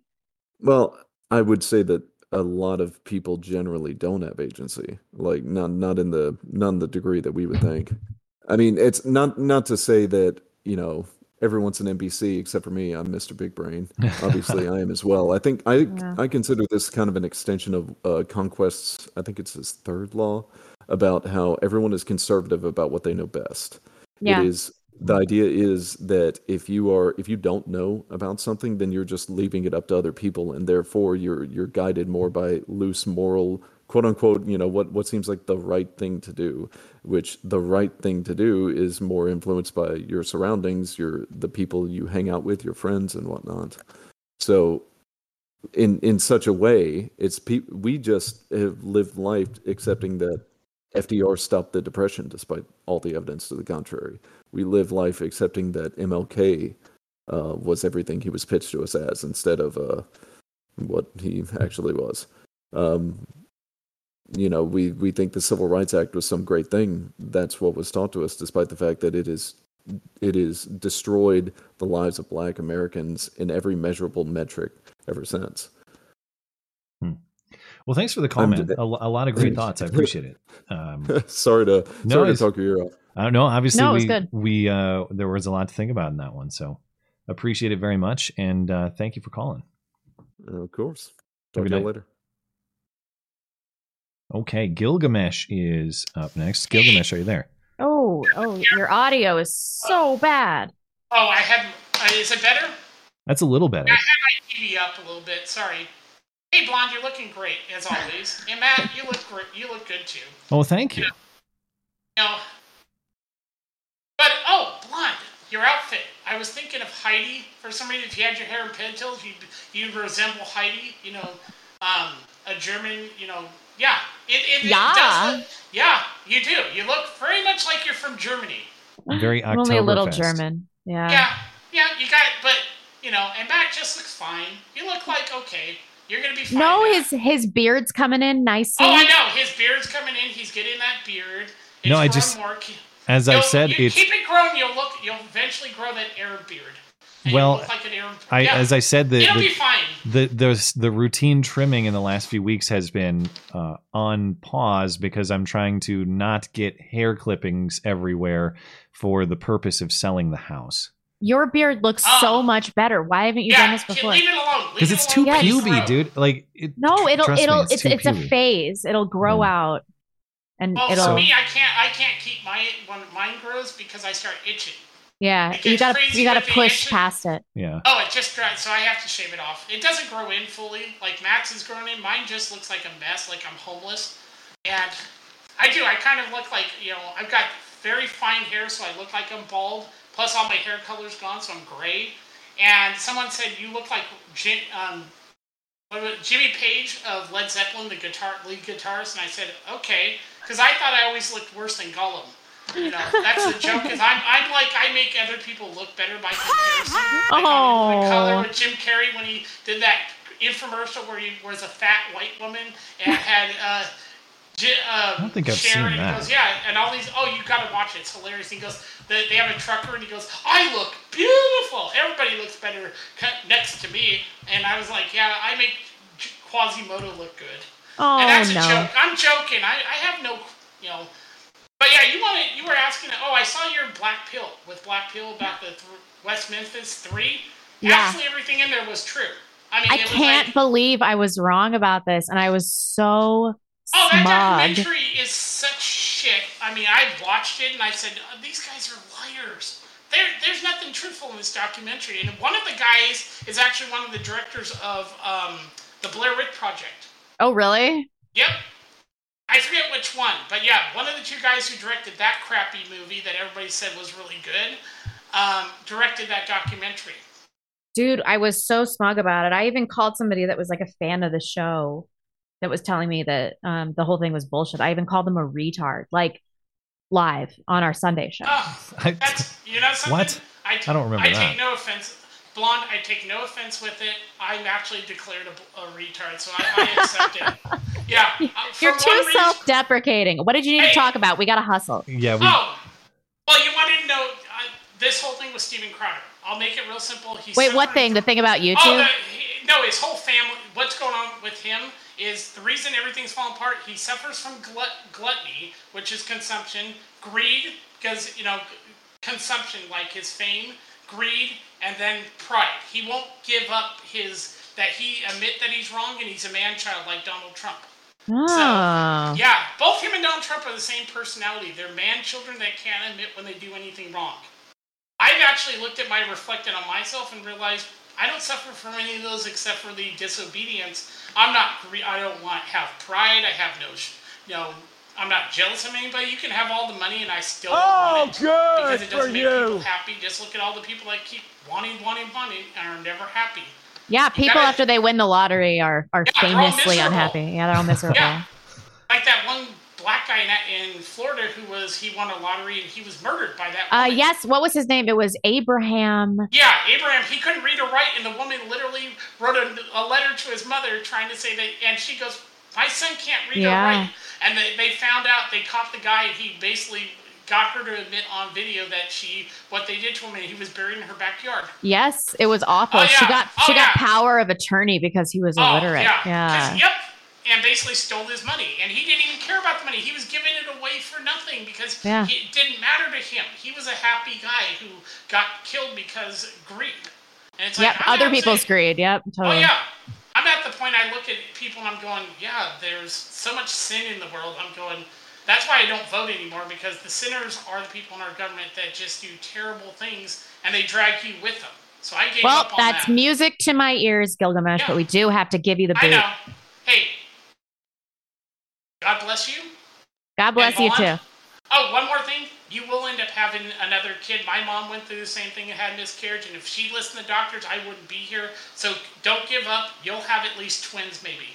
Oh, I'm hoping so. I had a dream about it the other night. Twin boys. So. I actually, before I knew you were ever pregnant, I said, Blonde's going to end up having twin boys. Wouldn't that be awesome? Yes, twin boys. We shall see. Here's hoping. Yeah. Well, good luck. Bye, Gilgamesh. Thank you, Gilgamesh. Have a good night. You too. Thanks. Okay, we'll take one more call, and then we'll get to the questions. We have a lot of email questions tonight. Well, it's not too bad. Okay. Adam, you get last word. Hey. How you guys doing? Oh, your audio is so clear and nice after that call. Just wanted to say God bless you both, and God bless your children. Oh, well, God bless you too. God bless you as well. Well, it's good to hear from you folks. Y'all are some kind people. I wanted to talk about Trump and the upcoming election here. Sure. Cool. I don't think people should vote for Trump. The guy sold us out. He did. He did sell us out, didn't he? Tell me. Yeah. I'm the one who has to be convinced against my own emotional commitment to the man. Convince me against it. Well, if we're gonna appeal to emotions, I'll talk to you like you're a woman. Please do. I'm behaving like one, so that's how I should be treated. So the guy's a liar. He didn't accomplish anything good. He gave us a momentary period of economic stability, but for what? It all got undone by Biden. The only reason I voted for the guy to begin with was because he was going to build the wall. Yeah. He didn't build the wall, so I'm not voting for him. That's he had totally 4 years fair, to do it. People are like, oh, but the bureaucratic process stopped him from doing any of the stuff he said he would do. I'm like, that doesn't explain like Operation Warp Speed or any of the omnibus bills or Syria or any number of things that he did. And I'm just supposed to forget about it because he dunked on the media a bunch. His Supreme Court justices also ended up pretty weak. Oh, that's not even the beginning or the end of the Noseberg. I gotta credit the Roe decision. Come on. I'm not trying to interrupt, but the Roe decision is massive. That is a huge achievement. Yeah, the OSHA thing was really bad, though. Yeah. I can see. Yeah. The OSHA thing was terrible. The OSHA mentioned the $500 billion for blacks. $500 billion for blacks. What's that? What are we? Wait. I need to know what these items are. But the OSHA thing was they still mandated the vaccine for healthcare workers. They did that under Trump? Yes. I thought that was a Biden. It was Trump's Supreme Court. Yeah, but Trump was the start of it. Oh, as in you're talking about the Supreme Court decision. I see. Yeah. Yes. However, I can point to decisions that were probably flawed. Roe thing was huge, though. I agree. The correctness of the not just the constitutional correctness, but the moral correctness of that decision. Massive credit. Anyway, Adam is calling to be critical, so I'm not trying to hijack. Carry on. Continue with the criticism. No worries. So proceed, Adam. Yeah, sorry. No, Trump is not your guy. He pretends to be your guy. Right now, the media is going all out to make him appealing to you. Like they're throwing him under the quote unquote, they're throwing him under the bus with lawsuits. Like, look at this poor white man that is suffering under lawsuits and litigation. You should feel for him. He didn't do anything to help out his fellow man while he was in office. He didn't build the wall. He didn't stack the judiciary. He didn't deport illegal immigrants.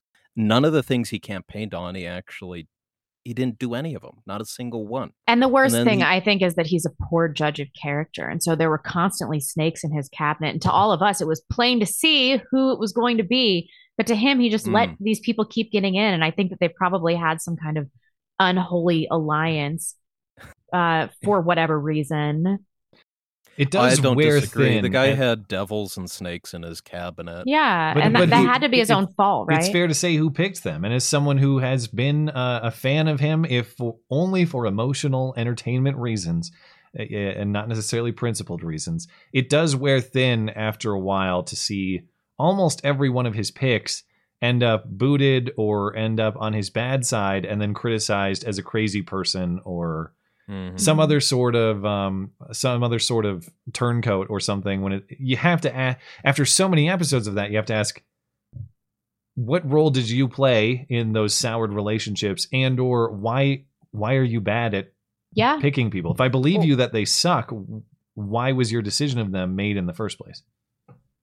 Well, look at the people who are even halfway decent, like Jeff Sessions, and he gets replaced with the the Jewish AG, Merrick Garland.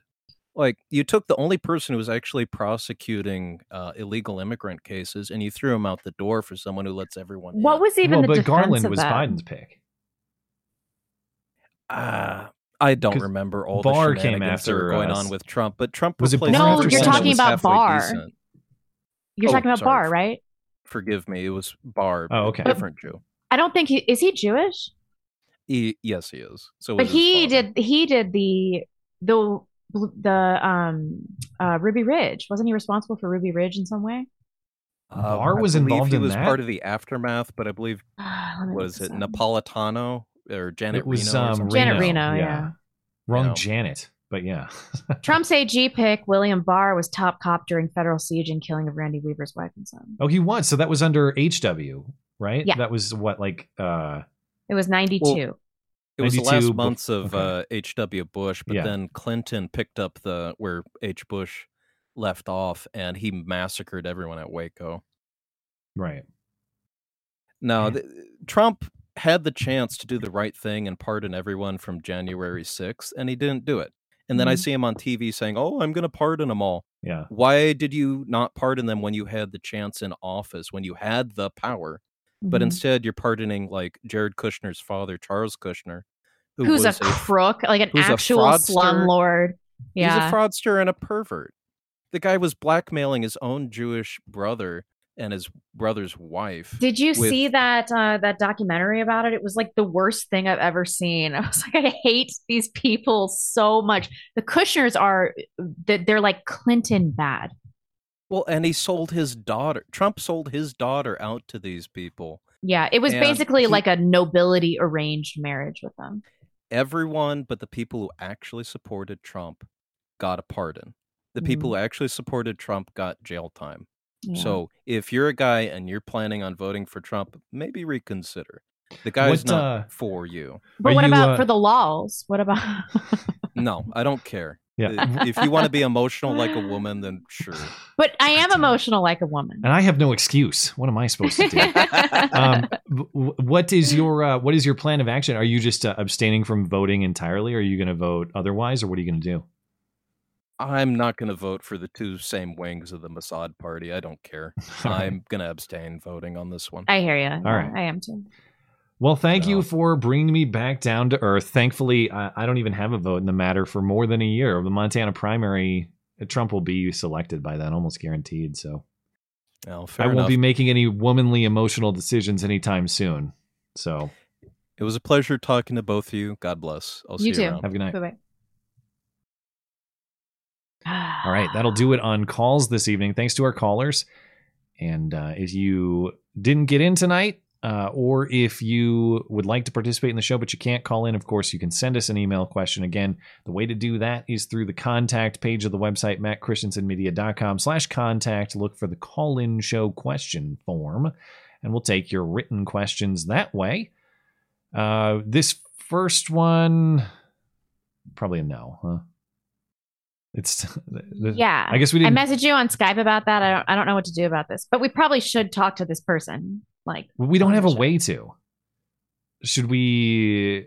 I'm just going to be upfront about this. We got a question that, and I'm not going to give this person's name, but we don't have a way to respond to this person because we don't have an email address. Yeah. Is there an email address assigned to it? I don't think there is. No, Just a name and a question. The reason that we're not answering this question is because this question asks about the characteristics of a good manifesto. And that could be interpreted to mean like I'm writing a manifesto for certain purposes, which is probably not a good idea to engage with in that way. And then he goes on to say, like, I'm just saying, like, if you had nothing to live for. And I don't want to answer this. Like, here's how you write an excellent manifesto that people will read. Like, if you're watching this and you have serious intent to do something like this. I'm telling you, it will destroy your life. Do not do anything. And if you are speaking strictly on hypothetical terms for some thought exercise, you're welcome to do that. Could you please clarify with us is all I would say. It sounded pretty high school shootery. That is one way to read it. So I agree that it's probably unwise to engage until we have clarification. But if you are the person who sent this in, feel free to follow up and clarify intent, and we will be happy to get back with you after that. I eat ass. I was not gonna be the one. You will be banished on a desert island for 1 year and can bring only 3 things. What will you bring and why? Well, I would need some kind of water purification, I assume. Yeah, definitely. So I guess I would do that. I would need some kind of fire starting system would be key. And then a spear. Yeah, I would probably take some kind of tool like an axe or a spear type thing. Some sort of metal blade of some kind would be my 3 survival items. Maybe like a long knife. Yeah. Okay. That's pretty bare bones, but you can do a lot of things with those tools, and you'll survive if you have water and you can scavenge some food. Michael Schlatt. As the old saying goes, if you're not liberal at 20, you don't have a heart. If you're not conservative at 30, you don't have a brain. Perhaps I'm insulated, but I hardly see people become more liberal as they age. I almost exclusively see people defect from liberalism in exchange for more conservative values. When leftists see this, they simply chalk it up to brainwashing. With that in mind, does the left think we have more power than we actually do? If yes, do you think this makes them fight harder for their cause? Yes, they clearly think that we have more power. We have like no institutional power. And they have to think that we have more power because being oppressed is fundamental to their worldview. Yeah, exactly. So that is part of what makes it so incoherent. Is like you guys have. I know that that Kevin McCarthy has a slim majority in the House now, but other than that, you have all the reins of power in the federal government, with the possible exception of the Supreme Court and the culture. But everywhere else, yeah. I mean, you want to talk about Hollywood, or you want to talk about sports, or you want to talk about any other cultural influences. It's not Christian conservatives running most of that stuff. Yeah. So yeah, totally. But something the left understands that the right failed to do, especially in like the 80s and 90s, is they know that they have to, with their lives, defend their dominance on a cultural level. Like they cannot lose their stronghold in the culture, which is why they go so hard against emerging Christian conservatives. It's weird because their dominance is based on claims of and a perception of victimhood. Right. It seems like a paradox or an oxymoron or something like that. But it is a total contradiction. They exercise their power by being victims. Through victim status, they are able to exert influence, exert power over others by perpetuating the belief that they're owed something because of their victimhood. Oh, I've been victimized by society in ways X, Y, and Z. Therefore, you owe me this. Yep. No matter how untrue it is, they have to perpetuate that because that is the vehicle through which they gain their power and maintain it. Thank you, Michael. Lizzo's pendulous squish mitten. Oh my God. I've never heard the term squish mitten. Oh, ugh. Is that what Michael Robinson has too? Let's imagine communism takes over. What do you think would be the best job for the government to give the autistic? Okay, so unpopular opinion. I don't know if autism absent mental retardation is real. You know, people used to just be weirdos. Agreed. You know, there wasn't some DSM-5 thing being like, oh, you were on the bottom spectrum of acceptable social skills. People used to be fucking weird. Like, how many incredibly smart people do you know that have no social skills and they're autistic? It's like, if you're of high intelligence, you're not autistic. I come from a day when somebody was autistic. They were like nonverbal in a wheelchair. And now it's like some kid kicks some other kid in the knee and a mom runs up to you. I'm sorry, my son's on the spectrum. I'm like, your son's just an asshole. I completely agree. There's a lot of talk about vaccines contributing to the prevalence of autism and all this. I don't know enough about that to tell you yes or no. I do know that I think that autism is just overdiagnosed in general, independent of vaccines or other factors, that you're going to see a lot of things correlate with autism if autism is just diagnosed way more than it used to be. The counter people will say is, we understand it better now. But my completely non-professional, non-schooled opinion, for whatever it's worth, I people who are supposedly on the spectrum, they were just weird kids when I was growing up. There's nothing really wrong with them. They're just weird kids, and we're all kind of weird in one way or another. It's not like I was the super cool kid at school or something like that. Everybody has. I was. I'll speak for yourself. Congratulations. But everybody has varying talents, abilities, whatever, characteristics, whatever. Like, look at Mark Zuckerberg. You know, his total absence of humanity has allowed him to become the world's foremost evil genius. And I know oftentimes the smartest people I know are the least personable. They are the hardest to get along with because either they're very demanding in their work, and so they're hard to work with for that reason, or they just seemingly lack interest in social interaction in that way. They just don't care. Like, I would rather spend my time focusing on something that's really important to me, and I can produce great things because I'm very, very focused and interested in that. And that's fine. You don't have to be like the schmooze guy who's talking to everybody at the bar. You're not, there's nothing wrong with you. But the opposite of that isn't pathologized. Like, do you know any people that are like, their entire life is 100% based on kind of acquaintance interactions, like low-level social interactions? Like, you know, somebody that has no substance except they have 400 friends that they talk to for like 4 minutes a week. It's like, that's exactly the opposite of autism, and it's not in the DSM. It's like, you're a worthless person, except you have excellent social skills. Yeah, I hadn't thought of it in that way, but that is not a comparably diagnosed condition. You're right. So anyway, all of this was an aside from the substance of the question. I guess I have to, but I'm going to dispute the premise of, well, let's say that to follow through with your premise, I'm going to say that autism in this case is a very serious condition. It's not just like, oh, that guy's really weird, but he's a math whiz. Like, let's talk like actual tard. Actually disabled people. Yeah. Okay. Like, the government is deciding what job. There's a central power deciding what jobs you must do. Well, there's just because you have a certain disability doesn't mean there aren't all kinds of tasks that you can do. Now, I also have to dispute the premise that we should be doing this, of course, that you should get assigned a job by the powers that be because they consider it to be good for you, or that it's your most worthwhile contribution to the common good, all that. Shelling peanuts. Shelling peanuts. We don't have that mechanized yet? Help me out. Walmart greeter. Great. Or are they too scary? No. I'm going with Walmart greeter. This next name is really funny. Clever.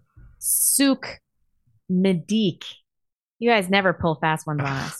You actually do all the time. You win a contest in which you can choose to have free and limited services. Oh, I love this question. Of a cook, a chauffeur, or a house cleaner. Which one would you choose and why? I don't know how anybody could choose anything but house cleaner. Agreed. In this. How could you choose anything else? Cooking is one of the greatest joys of my life. I love to drive. Yep. I mean, house cleaner, 1,000%. Yeah.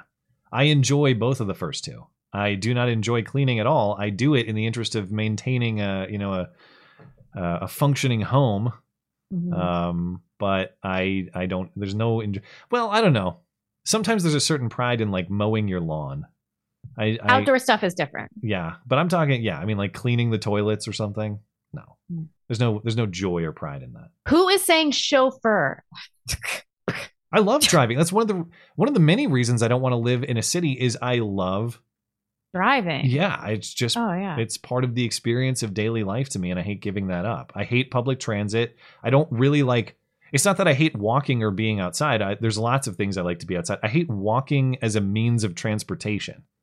I would rather get to the place I'm going much quicker. I don't want to.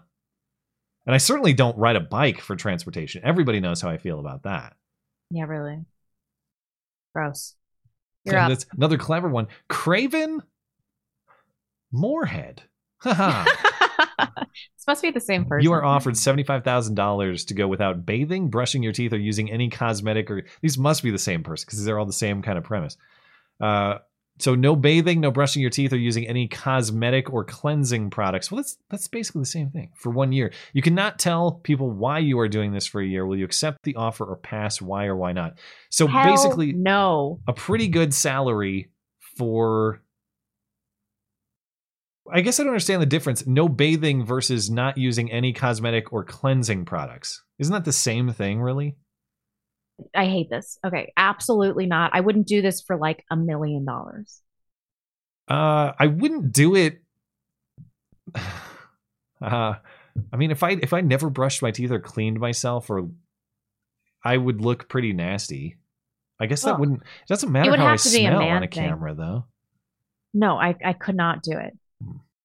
I need makeup. I'm not like a naturally beautiful woman. I have to like draw somebody else's face on my face to look hot, you know? Okay. Also, I smell terrible. A lot of people are like, oh, my natural smell smells like peaches. It is like onions and garlic and a homeless person or something. Like, if I don't take a shower every other day, it's like I can't be around anyone. I'm going to entertain this on the technicality. Can I go jump in a lake? Can I like not technically bathe, but still bathe?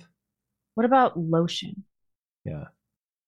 And it's I all can't of these shave things. Either. No, I'm not going to be a smelly, makeupless monkey for a year. For it's no bathing, no brushing your teeth, so it's all of these. It's not a choice of them. I was thinking of it wrongly at the start. The other thing, the toughest for me, weirdly, would be no brushing my teeth for a year. I think that would drive me insane. That would be the hard. You can't wash your ass, and you're worried about your teeth. Given the choice, I know this sounds insane. I'm going without the ass washing. I'm brushing my teeth. I have to brush my teeth. Hero Soap, did you hear that? Can I wipe my ass? Is that allowed? Okay, come on. That's of course. Yeah, right? Okay. I just can't like use my bidet? Scrub. Yeah. If I could use my bidet, the downstairs situation wouldn't be so bad. Yeah. Ugh, I hate this. I'm open to it with possible technicalities because that's good money, man. I got to provide for my family. Cucker Tarlson. Yeah. Is watching porn as a married man or woman a form of cheating? I don't think it's good for relationships, but I wouldn't call this infidelity. I had a friend who's, I think she was his fiance at the time. They're married now. They might have been boyfriend and girlfriend at the time. But I forget if she caught him doing that or how it came. Maybe he just defended it. I forget how it came to be. But she considered it on par with cheating. And this was like 2014, so maybe 10 years ago for me. And at the time, I thought that was completely insane. Yeah. But the older I get now, I don't know if it's exactly the same as physical infidelity. It's definitely not. Okay. But it is seeking jollies outside the commitment of the marriage. And the whole point of the commitment to the marriage is for husband and wife to find that satisfaction in each other for the purpose of creating children, building family, all of that. My gut instinct is that it is bad but distinct from cheating. But it's hard for me to say exactly why. Like, what is the distinction that separates the physical cheating from the, I guess you could call it digital cheating or something like that? The risk factor and everything. It's so emotionally distant. It's not the same thing at all. I mean, it's not optimal for relationships, but like, especially if both partners are aware that pornography is being watched, then there's some consent element too. Suppose if deception is removed, there's one factor eliminated there. But to the extent that it's a deviation from the purpose of the ideal form of that relationship, I would say that it's bad. Of course, I just well, let's put it this way: would you consider it grounds for divorce? Like, if cheating is grounds for divorce, this is something. Would I consider finding my husband watching porn grounds for divorce? Yeah. Of course not. So it's something below that. It is like 70 rungs below that. I have this. Am I wrong on this? I have a gut reaction that's similar. I just can't really articulate why. I understand that the disease risk and stuff is different, but the infidelity component of it is somewhat similar, I suppose. Like the I don't know. I really feel like I wouldn't even be pissed. I'll have to think about this some more. Like I said, I thought my friend was crazy 10 years ago, but now my gut reaction has changed a little bit. And I don't, I'll have to think about it more because I don't know exactly why. I'll have to think about the principles at stake here and figure out where I stand on that one. Mr. Careful. Knickers with a CK, not with the double G. Anyway, Mr. Knickers says, he said the N-word. With the record number of illegal aliens crossing our border, it makes me wonder, where are they all going? What jobs are they working? We have record numbers of unfilled jobs right now, correct? Well, they are going all over the interior of the country. They are, the short answer is we don't know.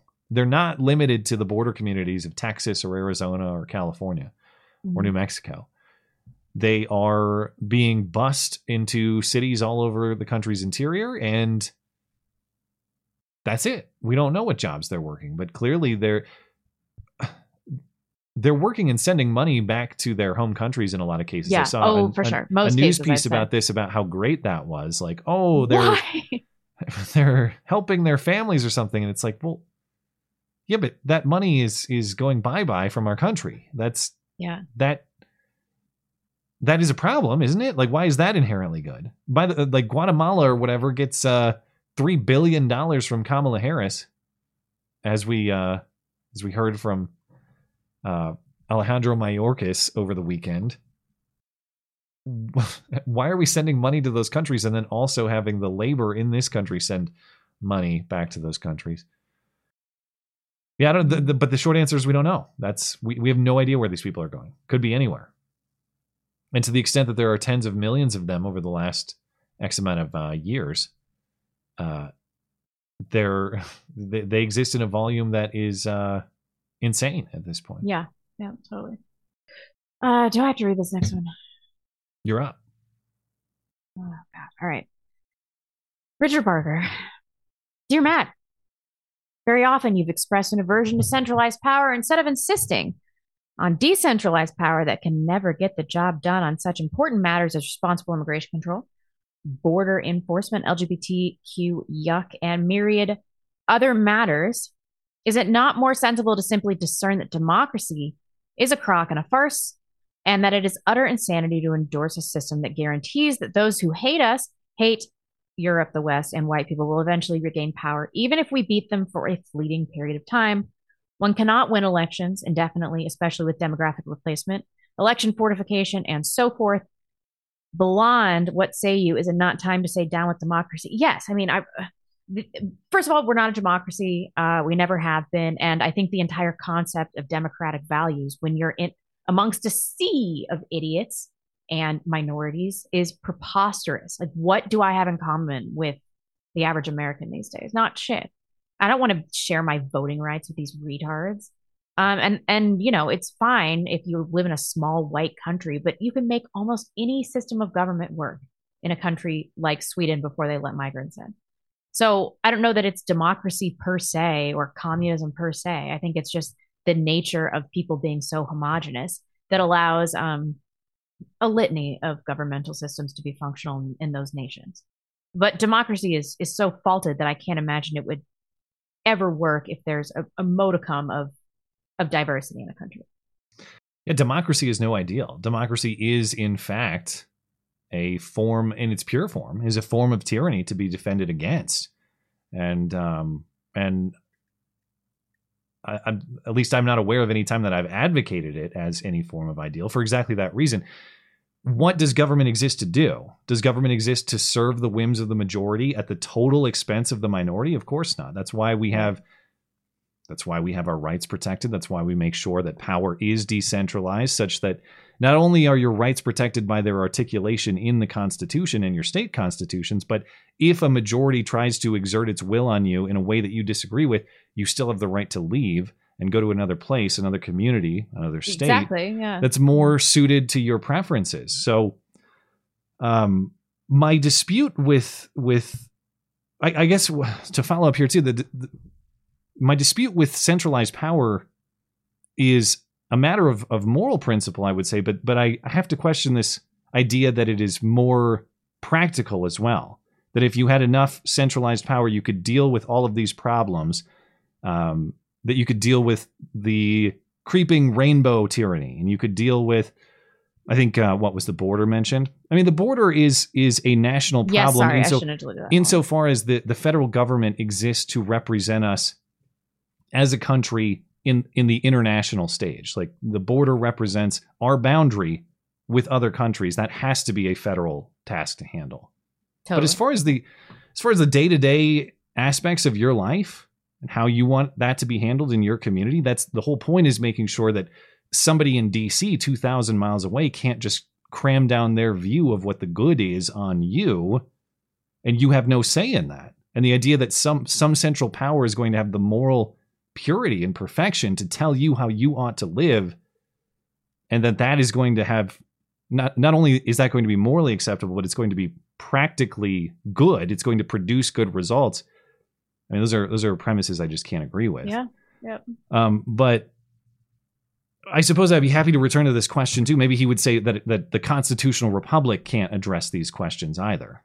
And perhaps we could return to the question with that framework. But yeah, I would agree that democracy and voting is that's fine for decision making in localized communities. That's what states are. But you have to preserve that ability to leave when the majority is against you. Yes. And so it's not actually democracy that's the highest value in any of that arrangement. It's the protection of the rights inherent to the individual. One of those is hitting the highway if everybody in your community decides that you'd rather not associate anymore. Exactly. Yeah. So I agree. Fuck voting. At least as the highest value. Voting is a mechanism of decision making within the restraints and the confines of higher moral truths. Those higher moral truths must be maintained. Voting is secondary to them. We got them, guys. Ashwin says, what are your thoughts on people living a celibate lifestyle? Should it be encouraged more than it is currently? Well, celibate in what? Like celibate, are we talking about abstaining until marriage, or are we talking about celibate for life? Well, I don't know. Celibacy is like it's a state of being. It's not necessarily permanent. Yeah. Okay. I mean, I think that people in certain situations should strive for celibacy. You should try to be celibate before you're married. Well, I guess that's abstinence. That's different, right? You should try to be celibate if you're a gay man. Yes. Well, if you I guess the connotation would be that it was a life choice, a permanent life choice. Yeah. If you're thinking, in the priestly sense or something like that. Well, the definition is just a person who abstains from sexual intercourse. I'm the wrong person to ask about the religious tradition aspect of that. But as far as just, the normal guy out there in the world, of course I would never advocate that, not because I think sexual degeneracy is good or you should embrace the opposite, but that the sexual relationship you share with your wife or your husband is a very important one to experience as part of a complete human life and as part of building the next generation to sustain your family, sustain your legacy, all of that. That I can't imagine my life without my wife and my son, and how different my life is now from what it used to be, and how much I'd be missing out on if I never made the decision to build a family with my wife. So of course I would want everyone to experience that. But I guess to figure it out, is celibacy better than outright sexual degeneracy? And I would say, yeah, because if the purpose of the sexual relationship is the creation of children, we should avoid it when it is not being put towards its proper purpose. celibacy is closer to that than just being a huge whore. Yeah. So I could see it in that context, but I certainly wouldn't say it's ideal. And I don't know, I mean, without getting into the details, I guess I would need someone to explain to me some of the religious philosophy behind celibacy and what the reasoning behind it is. Mm-hmm. Yeah. Mr. Ed, did we only like Trump because he was the least bad president in our lifetime? Yes, and because he was funny. It's the entertainment factor. And there were there were policy wins, as we were talking about earlier. There were important things, important goods that happened. Were they more than the bad things that happened? Well, that's up for debate. But right, I could give you some policy wins I think are important. But I freely admit I'm entertained, and that is what keeps me coming back. I'm here for it. It's the bread and circuses. I'm like, give me that bread and circuses. Dangerous Spaces says the left often claim to be the party of compassion. They then, for example, put people of poor health into difficult and stressful positions in order to gain or hold on to power. They claim to be anti-racist, but then claim, for example, that black people are too stupid to use a computer to get into college without affirmative action.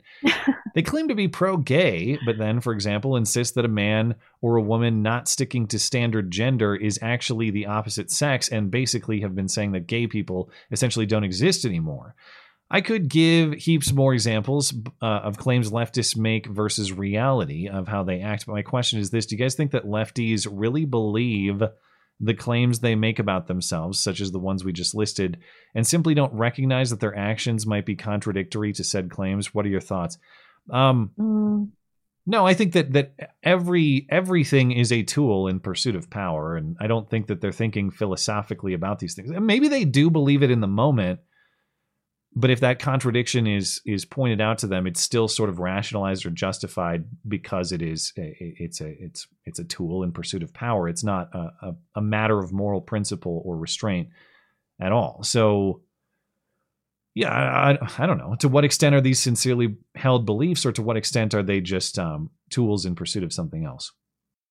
I think sometimes I think what we were talking about earlier, like, can somebody that believes in abortion be a good person? I think that a lot of that is that they're just influenced by social norms, in which case I think that they believe that they're doing the right thing. Yeah.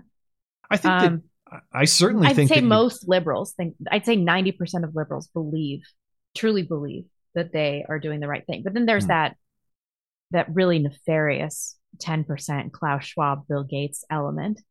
That's driving them, the leadership aspect that's driving them into this situation where they think that they have the moral high ground, and it makes them very dangerous, both groups, so the 90% and the 10%. So yeah, and I don't think that Klaus Schwab believes that abortion is like a great thing morally. I just think that it's a means to an end for him. Yeah, I think that's actually true for a lot of people. Maybe not the activists, but like typical Democrat voters, they'll have a sense of things being not good or not right. But we've been trained to believe that tolerance of effectively everything is a moral virtue in itself. And so you'll hear lines like, "I would never personally get an abortion or have my child aborted, but if someone else wants to do that, I have no problem with it." You never think critically, well, why? Why wouldn't you personally do that? What are the moral constraints? What stops you from doing that? What would make you not do that? And think through that about whether that means other people would be violating certain moral principles by doing that, and how we ought to address that. I think there's a lot of that people, whether there's moral confusion or whether it's because it's kind of the fashionable thing now, you have to say you have certain opinions to be viewed as a good person. People will say they support or will tolerate certain things, even though they know in their mind they would never engage in that sort of behavior themselves, and probably wouldn't be friends with a lot of people who would. Yeah. So maybe that would point to a lack of sincere belief. It's just, I don't even necessarily believe this, but I know that I have to say this to be treated well, or I have to be treated well, to or make accepted. friends, or to be socially acceptable. Yeah. Could be a lot of that too. Anyway, thank you, Dangerous Spaces. Odie's up next. I'm surprised that Knuckle Hunky Buck didn't come up with this, but isn't the term for Jordan Neely a moon jogger? Oh, I think I skipped one actually. Sorry. No, that was Dangerous Spaces. Oh no, there's one more about right. Crowder in here. That was my bad. Yeah, I don't know who asked it. But thank you, Odie. That wasn't a question. Sorry. Thank you for the moon jogger joke. Sorry. But that's true. Moon jogger is the appropriate. Thank you. Yeah. This was from Mr. No Name. Hey, Matt and Blonde, did you see how Steven Crowder threatened YouTube for removing his videos with Alex Jones? He thinks that he can do anything to YouTube, which he can't. He keeps falling apart. I don't know anything about this. I'm still off the Steven Crowder train, except for in my marriage, where I'm like, well, that doesn't work either. Every 5 minutes, my husband's like, what are you talking about? My understanding is he had Alex Jones guest host or co-host his show on YouTube and got in a bunch of trouble for it. And his channel on YouTube is now hanging on by a thread. He got a bunch of strikes. I should care about this. You know, like this affects me and our show, and it's about free speech and everything like that. But my brain is going, but he's such a douche. Why should I care? I know this sucks. This is lame and everything. I just can't come to his defense about anything because my woman brain is preventing me from doing it. Of course, I would stand with him on that principle that YouTube ought not to be doing the censorship that it is.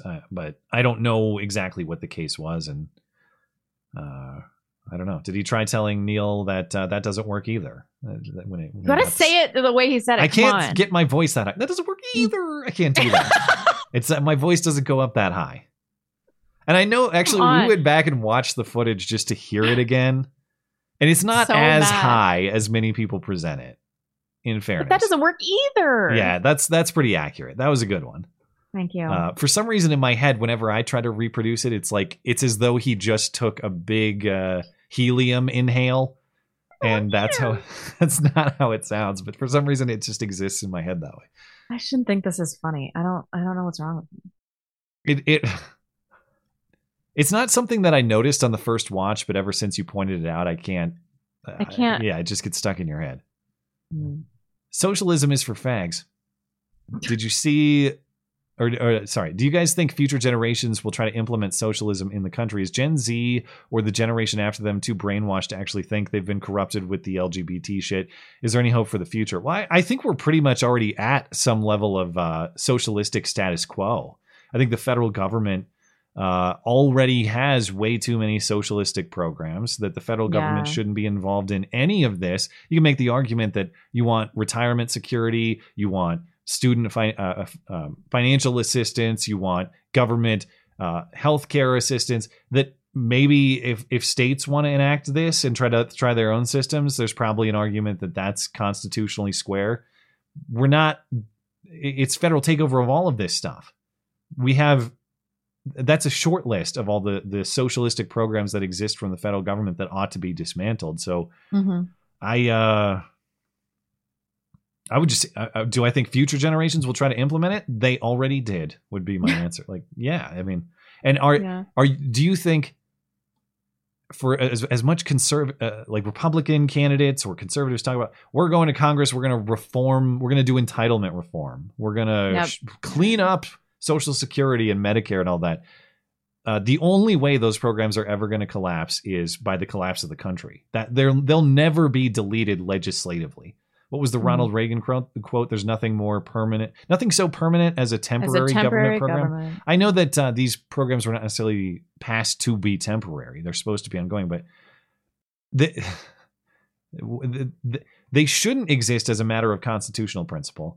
They won't exist as a matter of practicality. We are not going, as the population ages and we have fewer and fewer children, we're not going to be able to have the young working people who don't exist subsidize the retirements and healthcare of all the olds who didn't have kids. The numbers don't work. I don't know what to tell you. Like, we're going to hit this wall one day.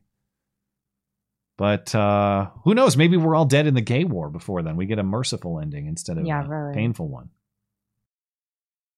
Anyway, do you have any other thoughts on that? Okay, thanks to all the question askers. Again, contact page of the website if you'd like to send one in, mattchristiansenmedia.com/contact. Look for the call-in show question form. We'll catch up with your chats. We'll call it a night. Over on Rumble, Addicted to Drums says, no simp Wednesday. Well, who's simping for whom? Is it those blonde simps, or is someone simping for someone else? You got a few skag sims. Do I? Well, I appreciate it. It's not Gilgamesh, that's for sure. Hey, he said I looked okay tonight. Yeah, he's so mean to you. That's about his, well, yeah, he did say I looked like a pasty corpse last time. So I don't think so. I guess I'm coming up. I'm elevating. Thank you, Addicted to Drums. Bert says, one of the 2A drafts said owning a firearm isn't tied to military service. They obviously thought people wouldn't be stupid enough to need to hear it. Yeah, well, the Second Amendment is one of the plainest pieces of language in the Constitution. And I understand that at the time, the Constitution was intended to apply to the federal government only. But if we could just get to that point, if we would all agree that the Second Amendment is a restriction on the federal government and states are free to do whatever communist crap they want with guns, which is not the world I want to live in, but is probably the legally correct answer as far as the Constitution's intent. Yeah. That would be a great step forward. These people don't. If we had all the left wingers understand, or all the gun grabbers, I suppose, understand that per the Second Amendment, the federal government has no business in this whatsoever. You want to do this shit in California, you want to do it in New York, that's your territory. Have at it. Yeah, that's not the philosophy though. And so but we know that pretty easily understood constitutional language, they've not allowed to be an obstacle in any other context. So why would it be in this one?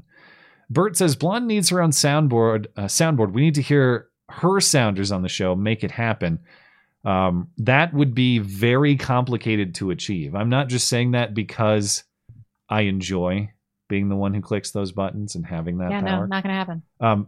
Seriously speaking, technically, it would be very hard to achieve. Not impossible, but very hard. I'm not like super into the idea either. Hillbilly Deluxe, just two more here.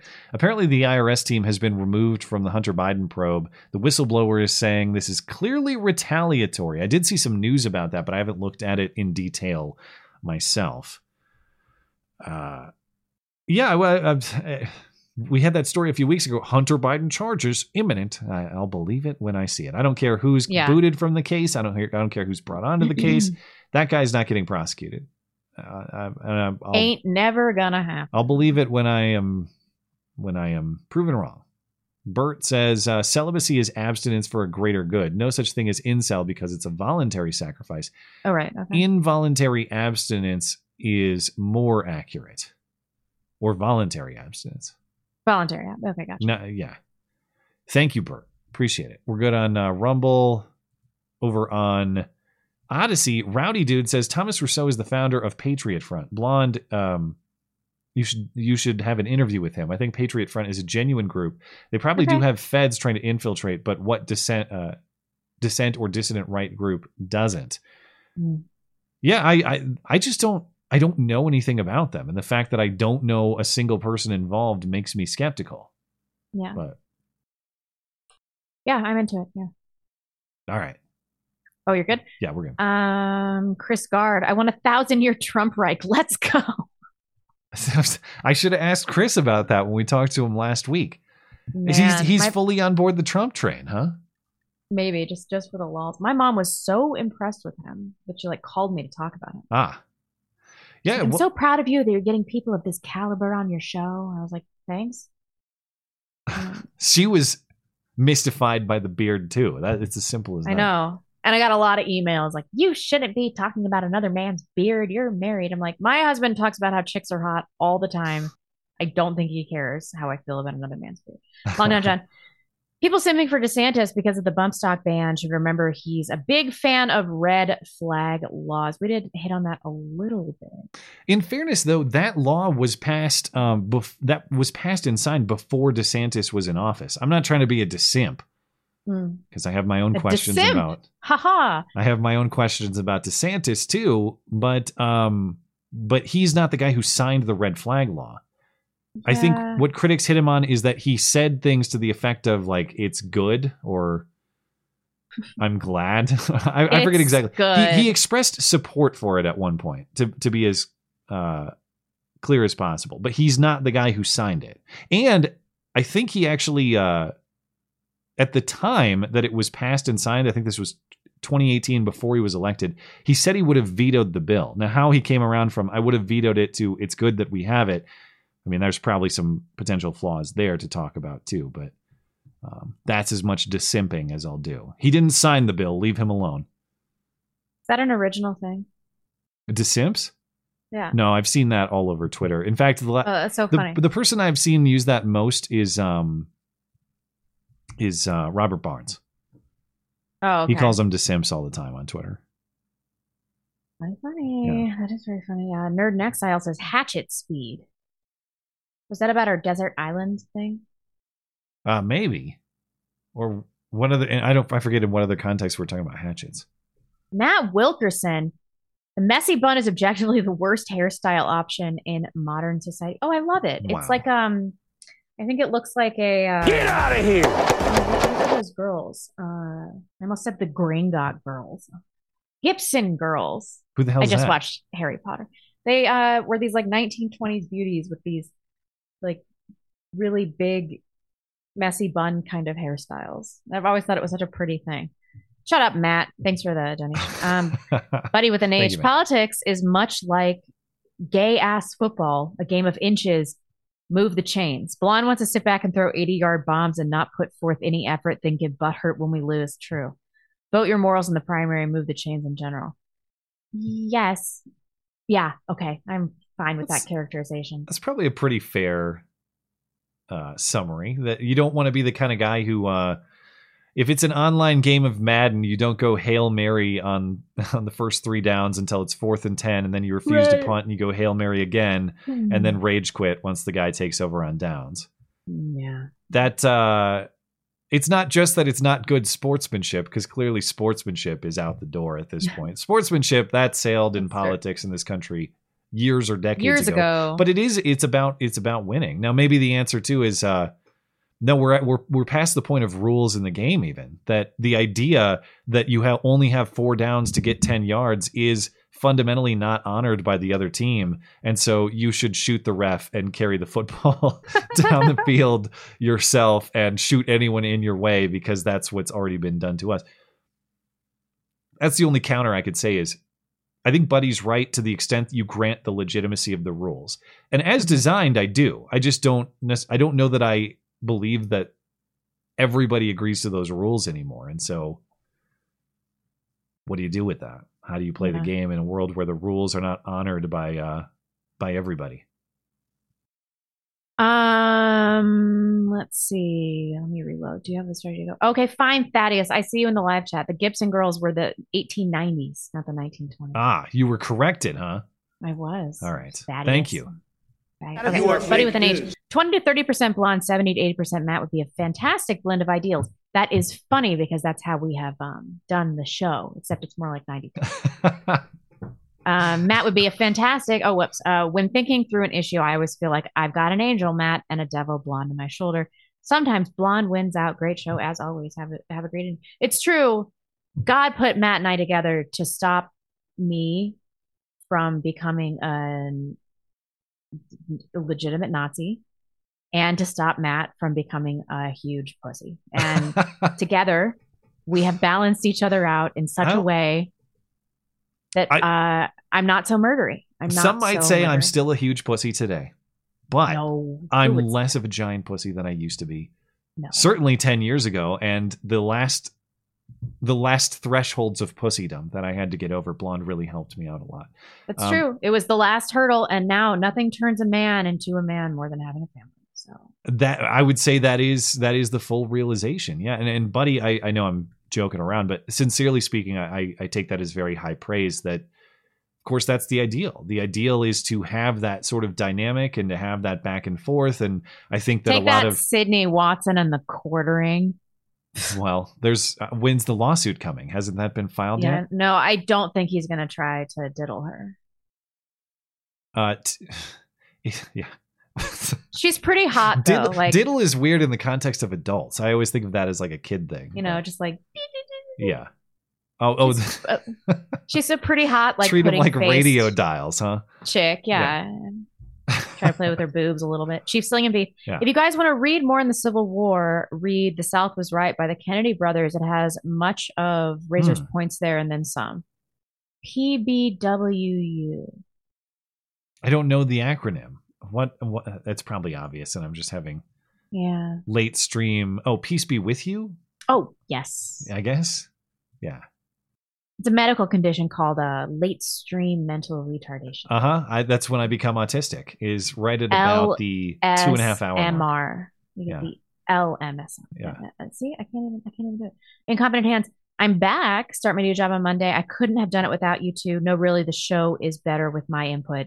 Thank you, guys. Well, you have contributed in many ways. Congratulations, buddy. Jimmy P. And congratulations indeed. Does the porn and marriage thing not directly violate the 9th commandment? You're obeying the commandments to honor God, not your spouse. So they're being okay with it is irrelevant. Okay, yeah. You got me. You're right about that. Chris Guard. Wait. I have to refresh. I have to admit. Okay. The 9th commandment, thou shalt not bear false witness against thy neighbor. Isn't it the adultery one? Maybe that's what he means. Maybe. Or I just have my order wrong. I just want to make sure that I understand. I'm such a good Catholic. Isn't it the adultery one? I don't know. I would assume. As in, well, now I need to know the language of, the commandment here to make sure I understand the reasoning. So we're talking about the adultery one is, what is the exact language? Or is that a rhetorical question? You shall not covet. Is that the idea? Thou like covet another man's wife or covet another woman outside of your marriage? I think that's a different one. Okay, 10 commandments. All right. Well, I'm glad you guys all. BNTB. What? Upgrade. What the hell's going on here? Okay. Don't kill. Thou shalt not commit adultery. My computer was talking back to me because I hit some button that read the page and it said BNTB because this. Okay, number 7 is thou shalt not commit adultery. And then shall not covet is 10. Okay. So he must mean 10. I would assume. This has been insightful theological listening on the Matt and Blonde Show. It's true. Thank you, Jimmy. Can I reload? Chris Guard says, maybe I should encourage my daughter's first words to be... That doesn't work either. Thank you, Chris. And speaking of the conversation with Chris, which I did get, a lot of people had some complimentary things to say, and not just about the beard, but when we were done, one of the things I wish I had in the actual interview was it was his whole perspective was interesting in that it was at some level saying like, I fucking hate philosophy, but here's why. That's what we were talking about when he was done. Yeah. It was like philosophy sucks, and here's the philosophical explanation for why. Yeah. It's not necessarily a contradiction, but it was it's so true. It's just an interesting perspective, and I appreciated it. And of course, I appreciate his contributions to the show too. All right, we all set? Yeah. Okay. Looks like we're good on Rumble. We're good on Odyssey. We're good on DLive, which means we are good to finish up the show. Anything else before we get out of here? Thank you for joining us. Wow, we really timed everything perfectly. Look at that. 2 minutes to go. Just in time. Well, thank you guys for joining us this evening. Appreciate your calls. Appreciate your emails. Appreciate your super chats. Appreciate your self-congratulatory super chats about your own contributions to the show. But congratulations on your job, Injured Guardian, as well. We'll be back on Sunday, of course. Talk about whatever happens between now and then. If you'd like to listen back to any part of the show, mattchristiansenmedia.com/podcast is where you find it. Speaking of, mattchristiansenmedia.com, anything show related. We'll see you on Sunday.